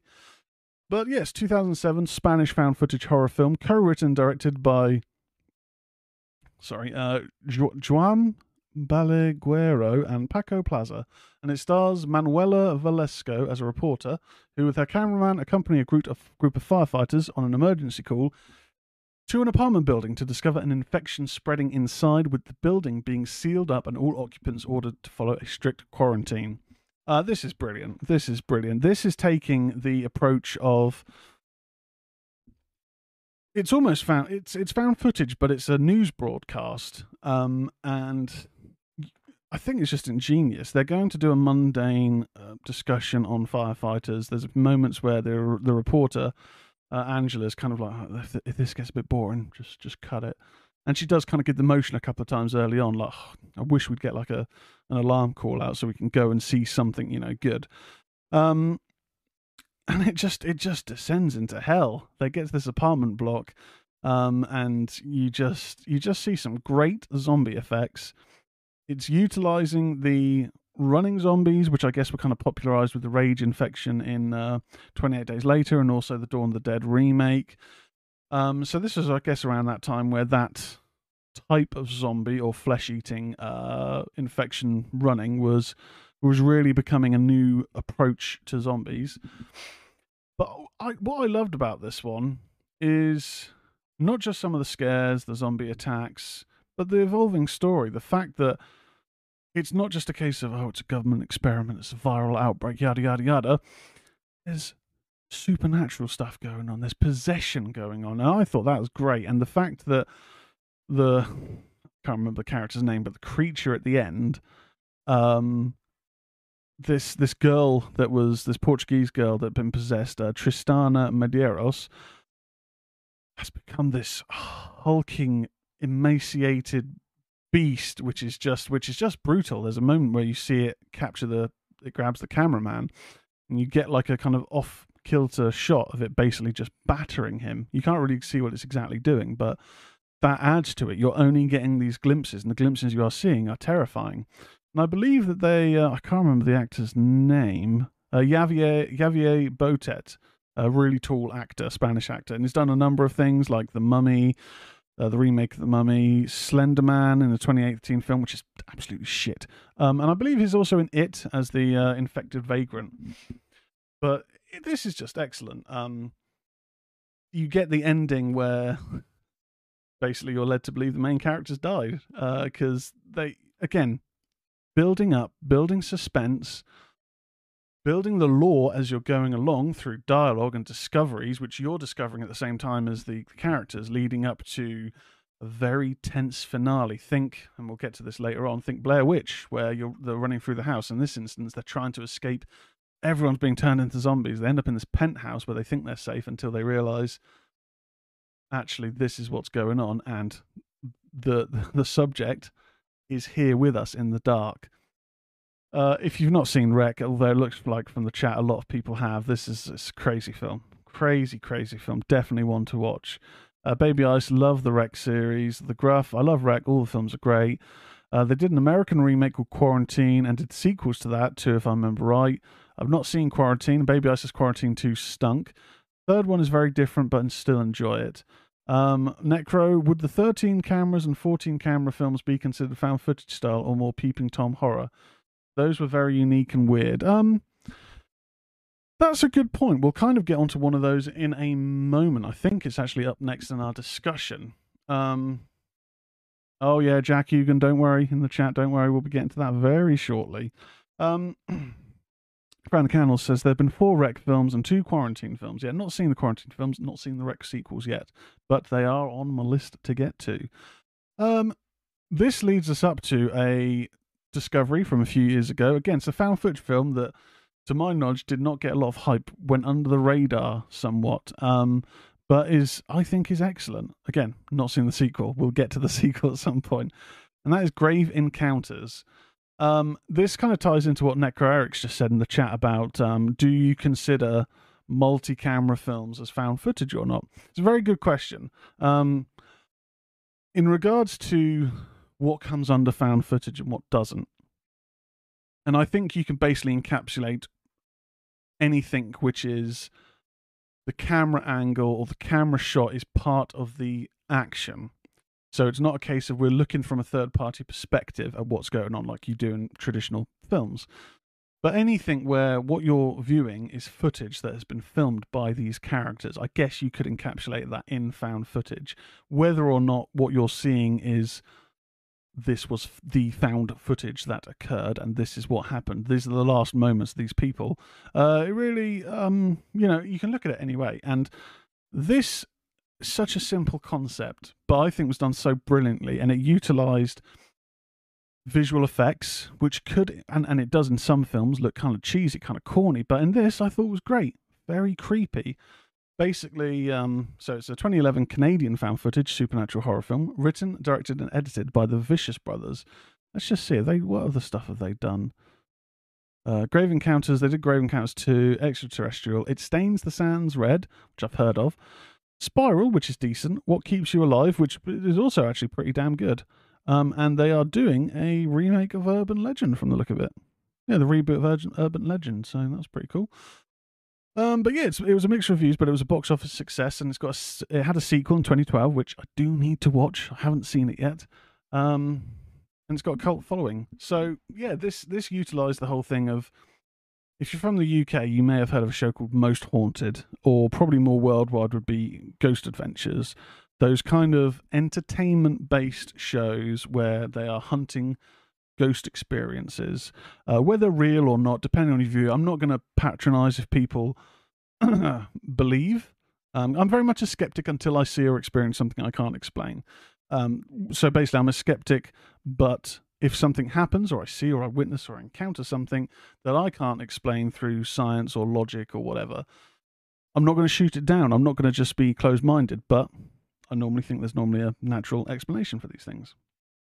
This utilizes a film crew like that who've gone to, I believe it's like a supposedly haunted psychiatric hospital in search of evidence of paranormal activity, but what they shoot ends up being their final episode. And early on, you get the moments kind of where the cameras are filming, but they're going to edit it out, supposedly, from the episode of saying, look, things aren't really going as well as we thought they would, so maybe we create a scenario, maybe we mix it up a bit and we kind of create some scenes.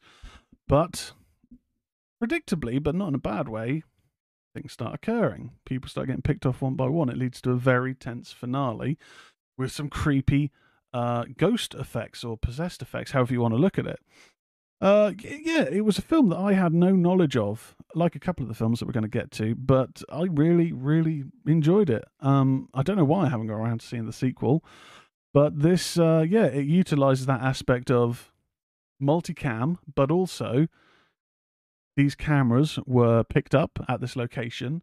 The crew are missing. We haven't found any evidence of them, but this is the recordings for their last episode. So it's true found footage if you want to look at it that way.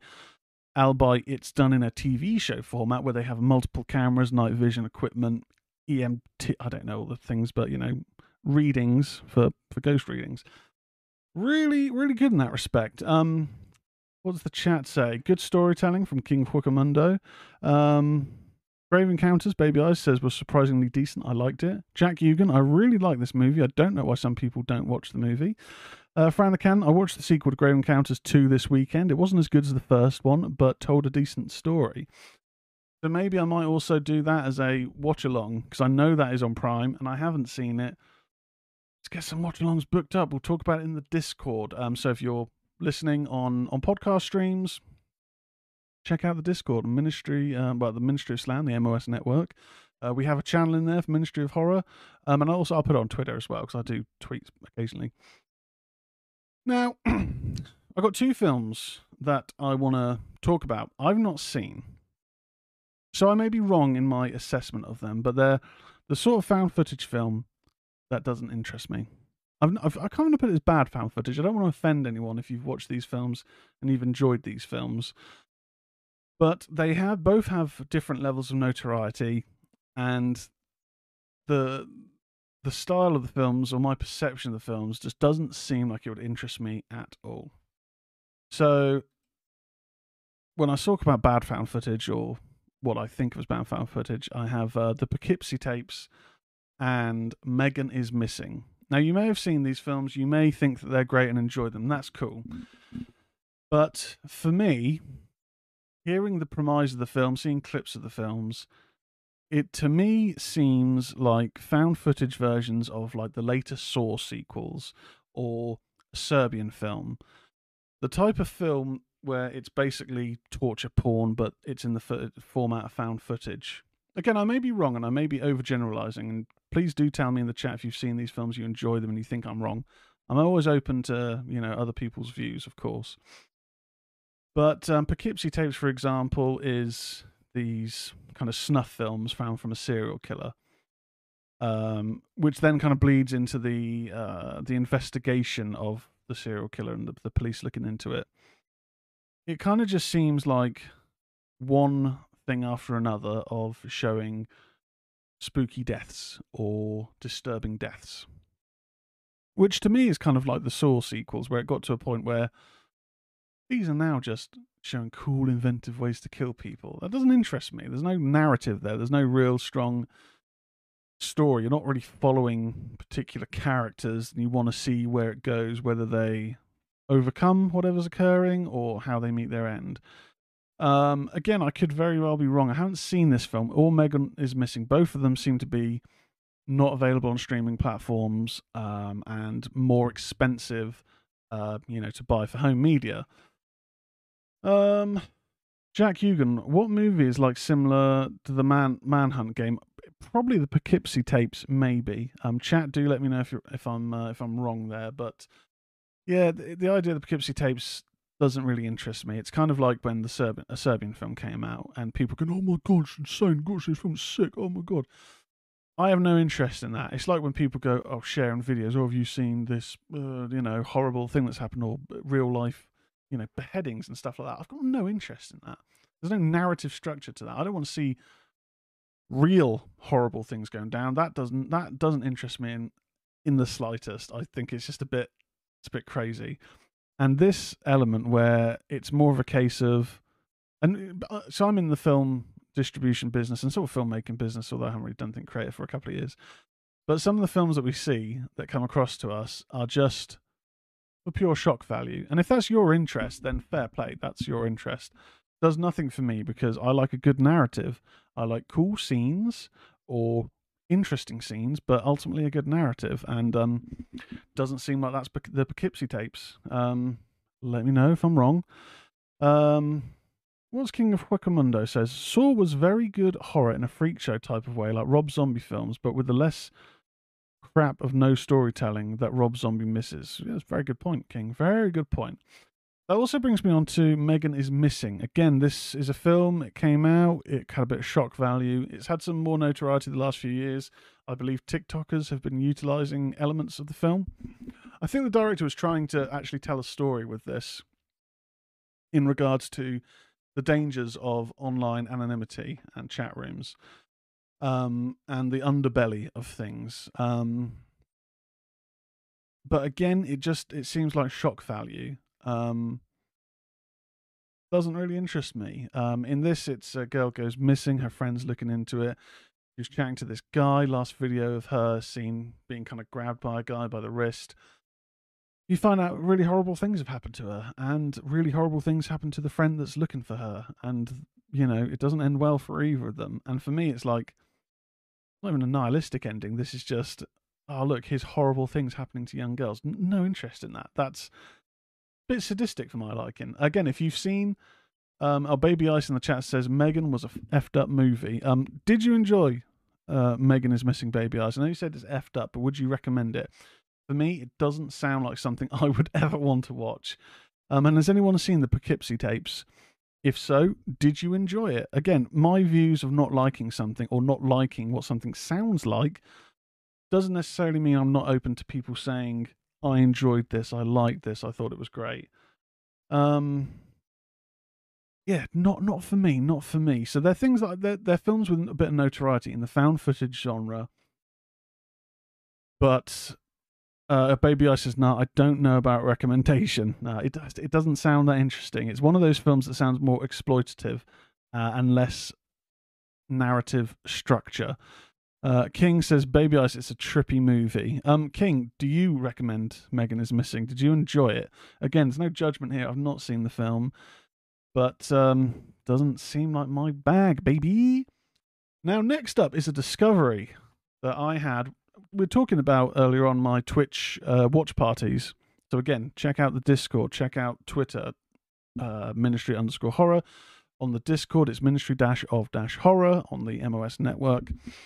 I used to, on Twitch, every Friday do these horror watch parties through Prime on Twitch, where I would basically, you'd link up your account, I'd hit play on a film, and you could then watch the film with me. I'll be drinking, honking on my vape, eating popcorn. Oh, damn it, we're getting attacked again by... I can't be asked to keep deleting that. No one click on whatever it is.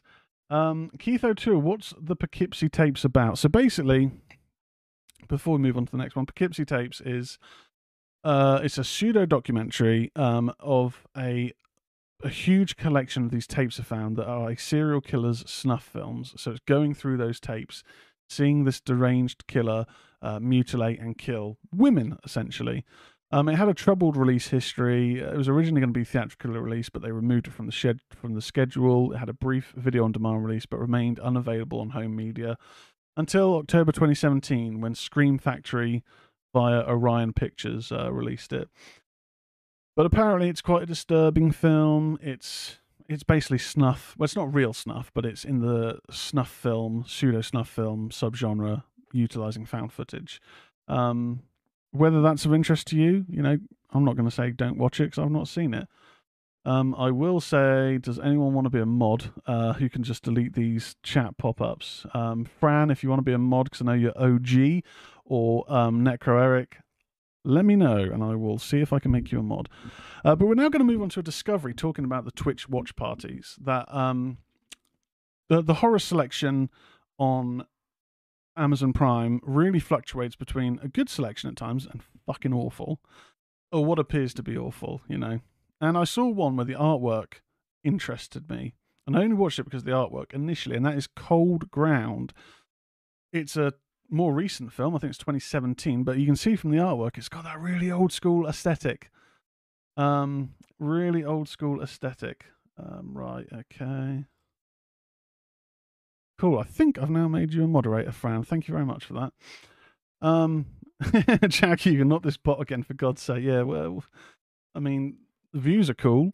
I don't really want bot subscriptions on the channel. We're going for that 1,000 subscribers, but I don't want that populating the stream. People don't want to read that. Keith O'Toole, I have to say goodbye now, but I'm going to be back for Sunday's Ministry of Slam. Thank you very much for watching, Keith O'Toole. We also have podcast releases. If you like old school wrestling, there's the Turner Years, which is now available on YouTube. It's also available on podcast streams. It's an audio show looking at the old era. But I'll do plugs at the end of the show. But yeah, thank you for coming along, Keith O'Toole. Very much welcome. Baby Ice, I just noticed something tells me we're going to have different views on a certain found footage film. Blair Witch. We may well do Baby Ice, but you know, different views are great. They generate discussion. And you probably know what's coming up a bit later then.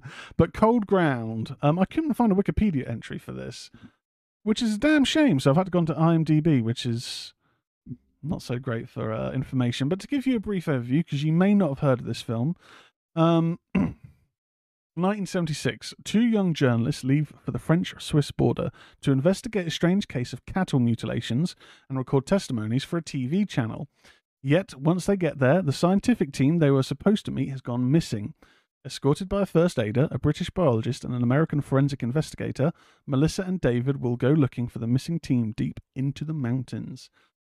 The tagline, the lucky ones freeze to death. I really enjoyed this. It's a good, short, found footage kind of mystery sci-fi horror. The artwork is awesome, as you can see. I really like that. You get a little hint of what the villains of the film are in the background. It was quite surprising. It does this annoying thing where it's interspersing languages, which always throws me off. You've got moments where, oh, this is a French film with subtitles. Okay, cool. Oh, now they're all talking English. Okay, now there's discussions in French again. Are we French or English or Dutch speaks, whatever it is? Like, it's throwing me off. Am I reading subtitles or am I listening? But this is good. It's typical found footage in terms of the people filming. This is David and Melissa. This is what was found. This is what was left of them. And you've got some cool effects at moments in terms of, you know, body horror, some cool attacks. You don't see too much of the creatures, which I think is good. The budget, I don't think this had a big budget. I can't see budget details on IMDb. But this is your traditional found footage. This is what was left after they've gone on to this fabled expedition that was just going to end in tragedy. It's potentially still available on Prime. I'd recommend adding it to your watch list if you've not seen it. It's definitely worth a watch. Let's just have a look at the chat. So, Toodles Keith, Baby Eye says, Jack Hugan, MOS Network.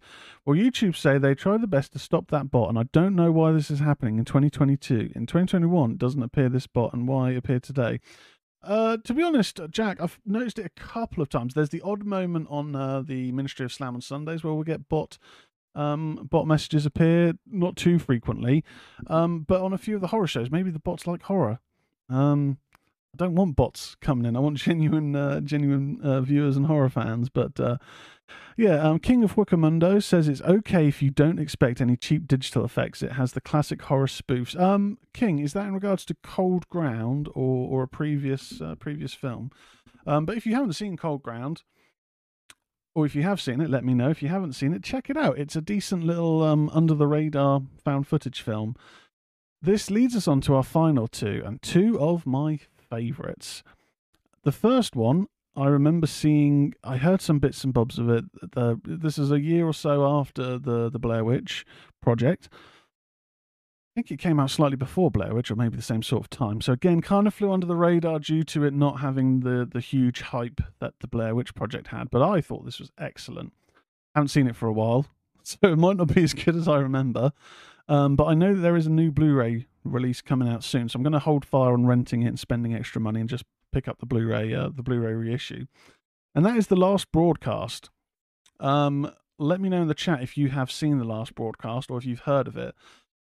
But this is, again, it says it's using the mockumentary format. It's a mixture of found footage being used in a documentary to look into the case. So as opposed to going found footage, last known footage of people, and just playing it supposedly unedited, you know, that kind of technique.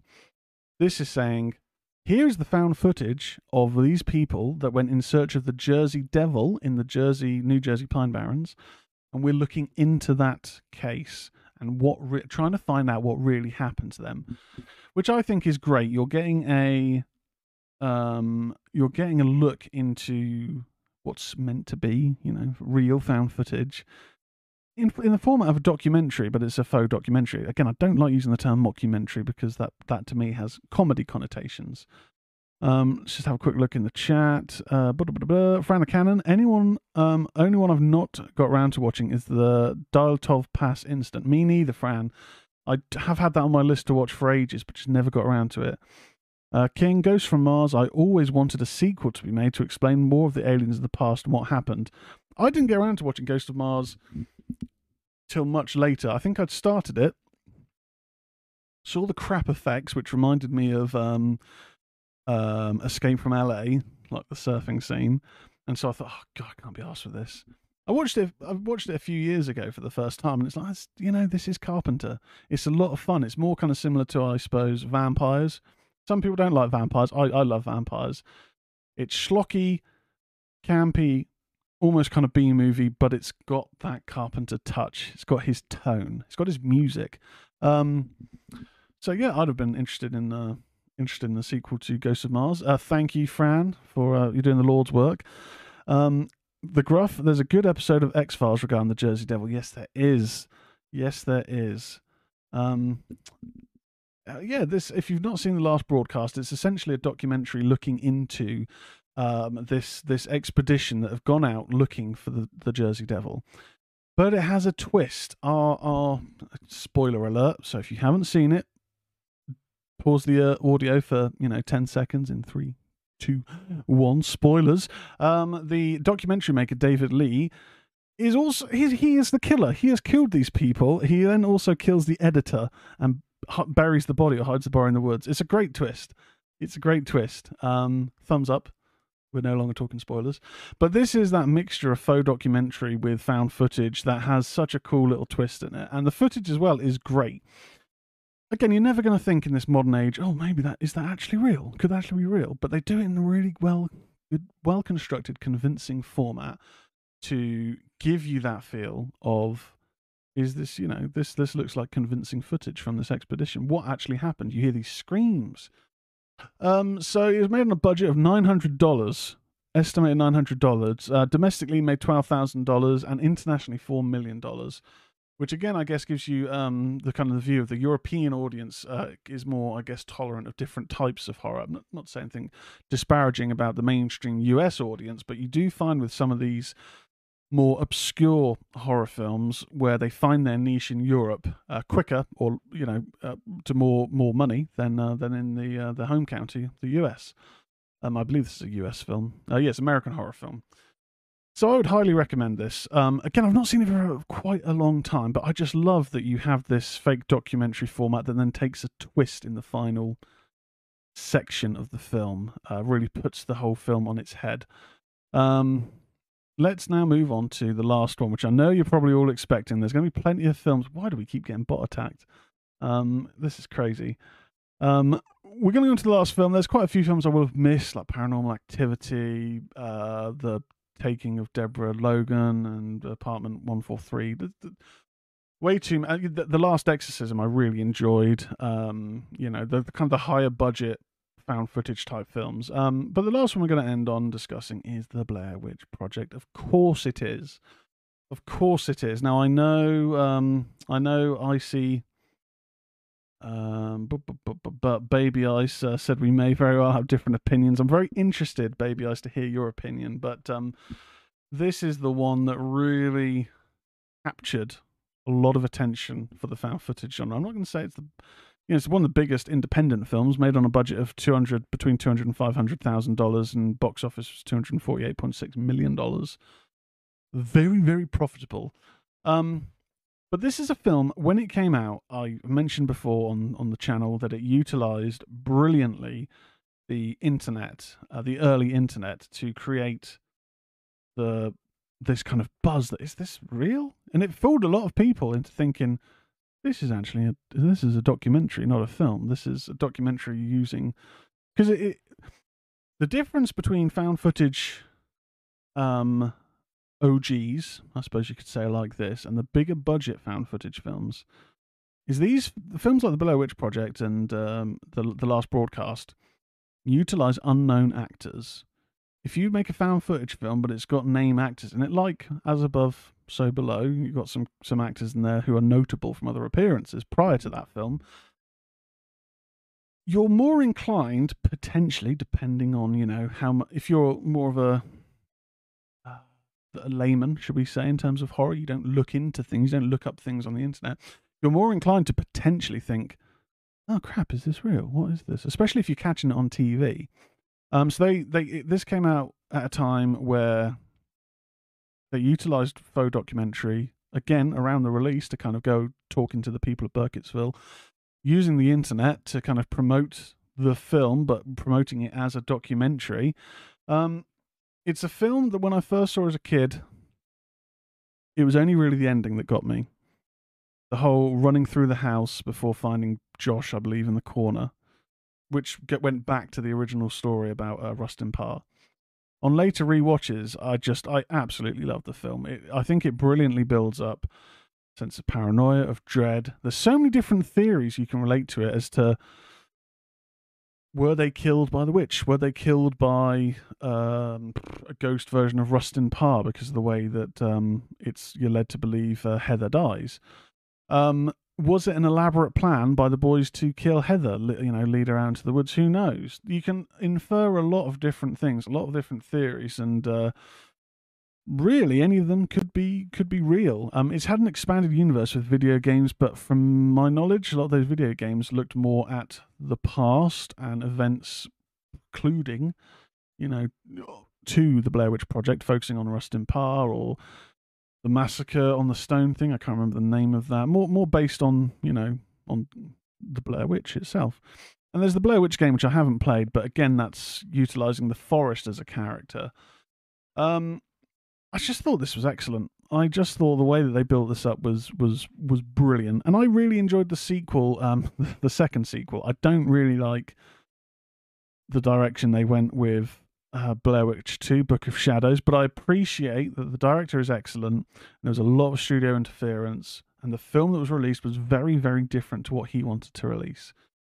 That being said, I have to go on what has been released and what I have seen. And what I have seen of Blair Witch 2, didn't enjoy. But Blair Witch, which isn't that popular, the third film, which is again more of a direct sequel to the Blair Witch Project, I enjoyed that. Some people hate it. It got very mixed to negative reviews, but I thought it was good. There's different things that people didn't like about the film, like the whole time is moving, like the lights outside the house are representative of the witch moving time, and was that gangly thing that attacked them near the end the witch? Because of the story about the witch being killed on a tree, tied up quite high with like things weighing down her arms and legs. Who knows? But we're talking about the Blair Witch Project. And again, let's have a look at the chat, see what people think of this. So, Jack Eugen. This OG movie. This movie is a small budget, kick-ass on the box office. King of Huecamundo says Horror Express is a good one as well. I've not seen Horror Express. I think, correct me if I'm wrong, if people have seen the TV series Creepshow, I'm sure that there was a Justin Long episode, and the film within the episode was Horror Express. I think. Was that Vincent Price and Something's on Board a Train? it was a good episode of Creepshow, which Creepshow had very hit and miss episodes. The Gruff, I loved this film when I first saw it at the cinema when I was younger. Even my friend who wasn't into horrors watched it. It was a massive deal at the time. Baby Ice, okay, here goes nothing. Oh, I love the input. Blair Witch was overrated, lol. Wasn't scary to me. Okay storyline, but meh. And the kicker was I went on a date to this film. $30 I can never get back. Now this is the... Firstly, I get that when you've gone on a date and being a gentleman, you're paying for the date. If the film turns out to suck or it doesn't elicit any sort of romance, then you kind of think, God damn, I've been a bit cheated here out of my money. So I appreciate that, Baby Ice.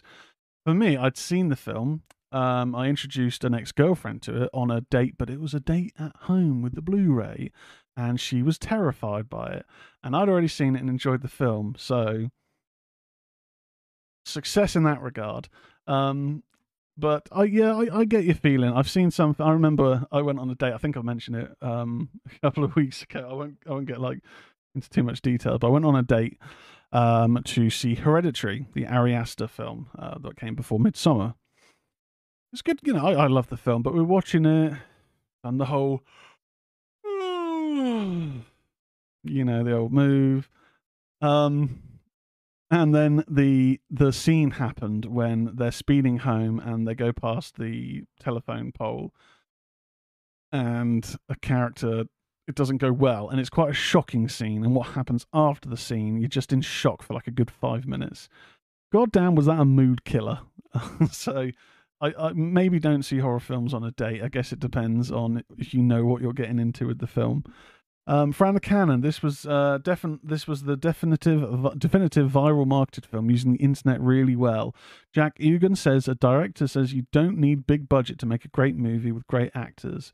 Necro, I didn't like it till the 5th watch, but I guess that's how some films grow on you. Kind of similar, Necro, to what I was kind of saying earlier, where when I first saw it, it was only the ending that really got me, but repeat viewings have increased my fondness for the film. Kind of similar to The Exorcist. First time I saw The Exorcist, I thought, oh, what's all the fuss about? Banned film in the UK. This is crap. It's got rubbish effects. It's one of my favourites. Ultimate battle between good and evil. I think it's an incredible story. I think it's an incredible film. But it took rewatches for me to get into it. So, yeah, Necro, 100% agree with you there. Franacan, I enjoy the story, but the shaky cam grates on me after a while. Yeah, with my ex, when she watched it, she did get motion sickness a few times, kind of thinking, I need to look away from the screen for a minute. That is the downfall with found footage films. I don't get motion sickness with found footage films, but I will say, whenever I've tried to play a game that has parkour in it, like Dying Light, within 15, 20 minutes, I'm like, I genuinely feel quite ill. So I get where that grates on you, Fran. The Gruff, I really like the last film too. Yep, we're agreed there. Jack Egan, the movie Horror Express from 1972 was the best, and when I watched it a few years ago, it was really scary for me a lot. If Horror Express is on streaming, let's add it to the watch party list. Ilias, we're already on 929 subscribers. Thank you for bringing the good news, Ilias. That is awesome. Thank you, everyone who's subscribed. 71 subs away from hitting that 1,000. That is so cool. King Fukamundo, very close to 1K. Congrats. Thanks, to you guys. People hitting the subscribe button. Baby Ice, Hereditary is a slow burn. Starts meh, but then ramps up big time. I like that one. Franacan, I don't get motion sickness. I just like to see what's going on. King Fukamundo, Diamond Phillips had a very good horror movie in the 80s. Do you know what, King? I watched a film with Lou Diamond Phillips in it not too long ago called Route 666. There's some bad acting in it from some of the other actors. Lou Diamond Phillips is great in it. It's a great B movie. If you've not seen Route 666, I don't think it was the 80s. It was 92 or 96. So it might be a different film to what you're thinking of, King. The Gruff, what did you think of Cloverfield, Tezz? I liked Cloverfield. The sequels or the varying parts connecting to it, I like to a degree. I would have liked to see what kind of happened after it properly. I mean, you kind of get that with 10 Cloverfield Lane, but it's more like it's tacked on that it's part of the universe. I enjoyed Cloverfield. My only kind of gripe with it, and I guess that is a found footage film as well, of course, is this thing that happens in films from the last 10, 20 years or so, alien films, where the alien or the supernatural creature, more often the alien, is some grey, nondescript thing. Like, I get we can't always have the insane design of the xenomorph from Aliens, But why does every alien have to be very grey and basically nondescript? So many recent films that have had aliens in them, they just look plain as fuck. Make it interesting. The Gruff, I was disappointed they didn't follow it up directly. Jack Hugan, did someone say movie Route 666? I watched that movie too, yes. Yes, let me know what you think of that. Now, we kind of finished with our chat into found footage films, or some of my favourites, some of the films that I just kind of wanted to discuss due to their levels of notoriety.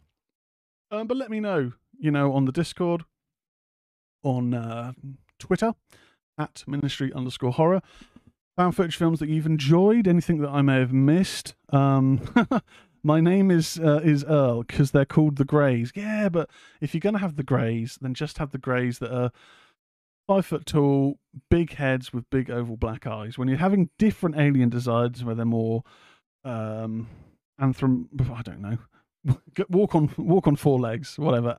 Anthropomorph, I can't think of the word. Then have them then just be more interesting with the design. If you're going to have the Greys, then have typical alien Greys. But if you're going to try and do something different, do something different. What else have we got going on the chat?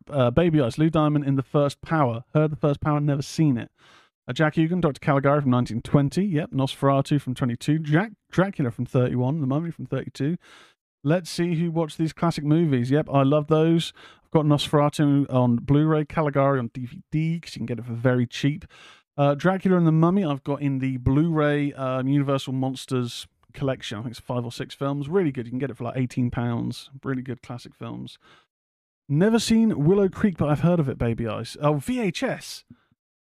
Oh my God. How could I not talk about VHS? So I haven't got a picture for it, kind of similar to Banshee Chapter, but yeah, specifically VHS 1.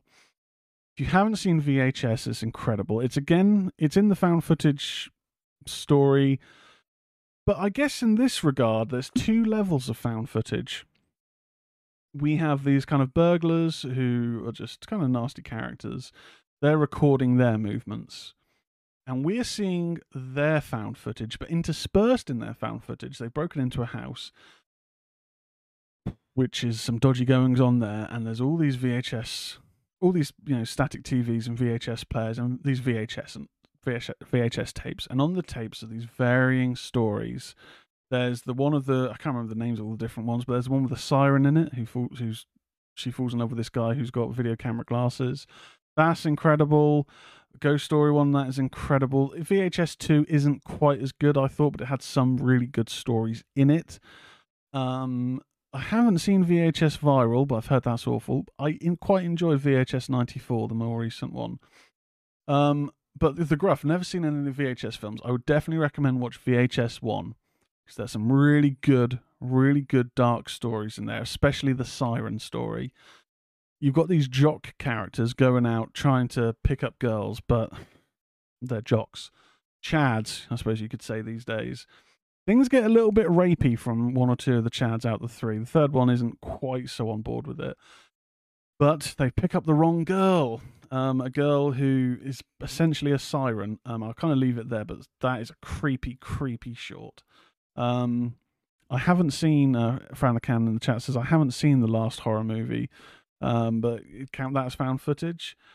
Baby Ice, all of them had a few decent VHS stories in each movie. That's the great thing with an anthology.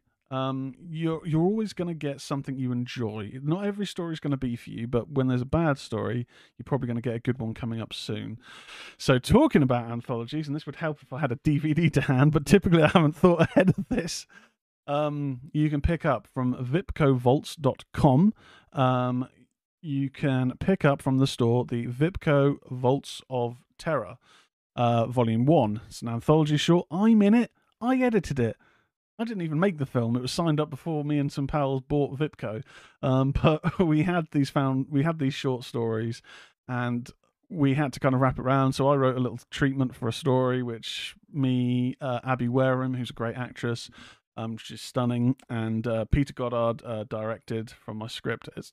Check it out, vipcovaults.com. I know we've had some sales from people watching the show, which is awesome. Always appreciate that. Always appreciate people following all that good stuff. We're trying to build a community on there as well, but this is the main community. MOH, Ministry of Islam, MOS Network, all that stuff. So, I have talked myself hoarse about found footage films. Let's talk about what is coming up next week. If you're still in the chat, shout out Necro Eric, because Necro Eric, an MOS alumni, he's always on the Ministry of Slam talking about all the various things going on in the world of wrestling. He is coming on the show, and we are going to be talking about Hellraiser, the franchise, all of the films. I haven't seen quite a few of the films. I've only recently seen the 6th one. I didn't like it. I only really like the 2nd one and the 1st one. But we're going to be talking about all of the Hellraiser films. I'm hyped. I know he's a big fan of the Hellraiser films. I'm really interested to see what he likes about each film, how he rates them, and we're going to be... I don't think we're going to do it as a tier list. I think we'll just go through each of the films, but maybe we rate them as we go. Maybe. I think it's going to be interesting. Either way, it's going to be a good show. So that's next week on the MOS network.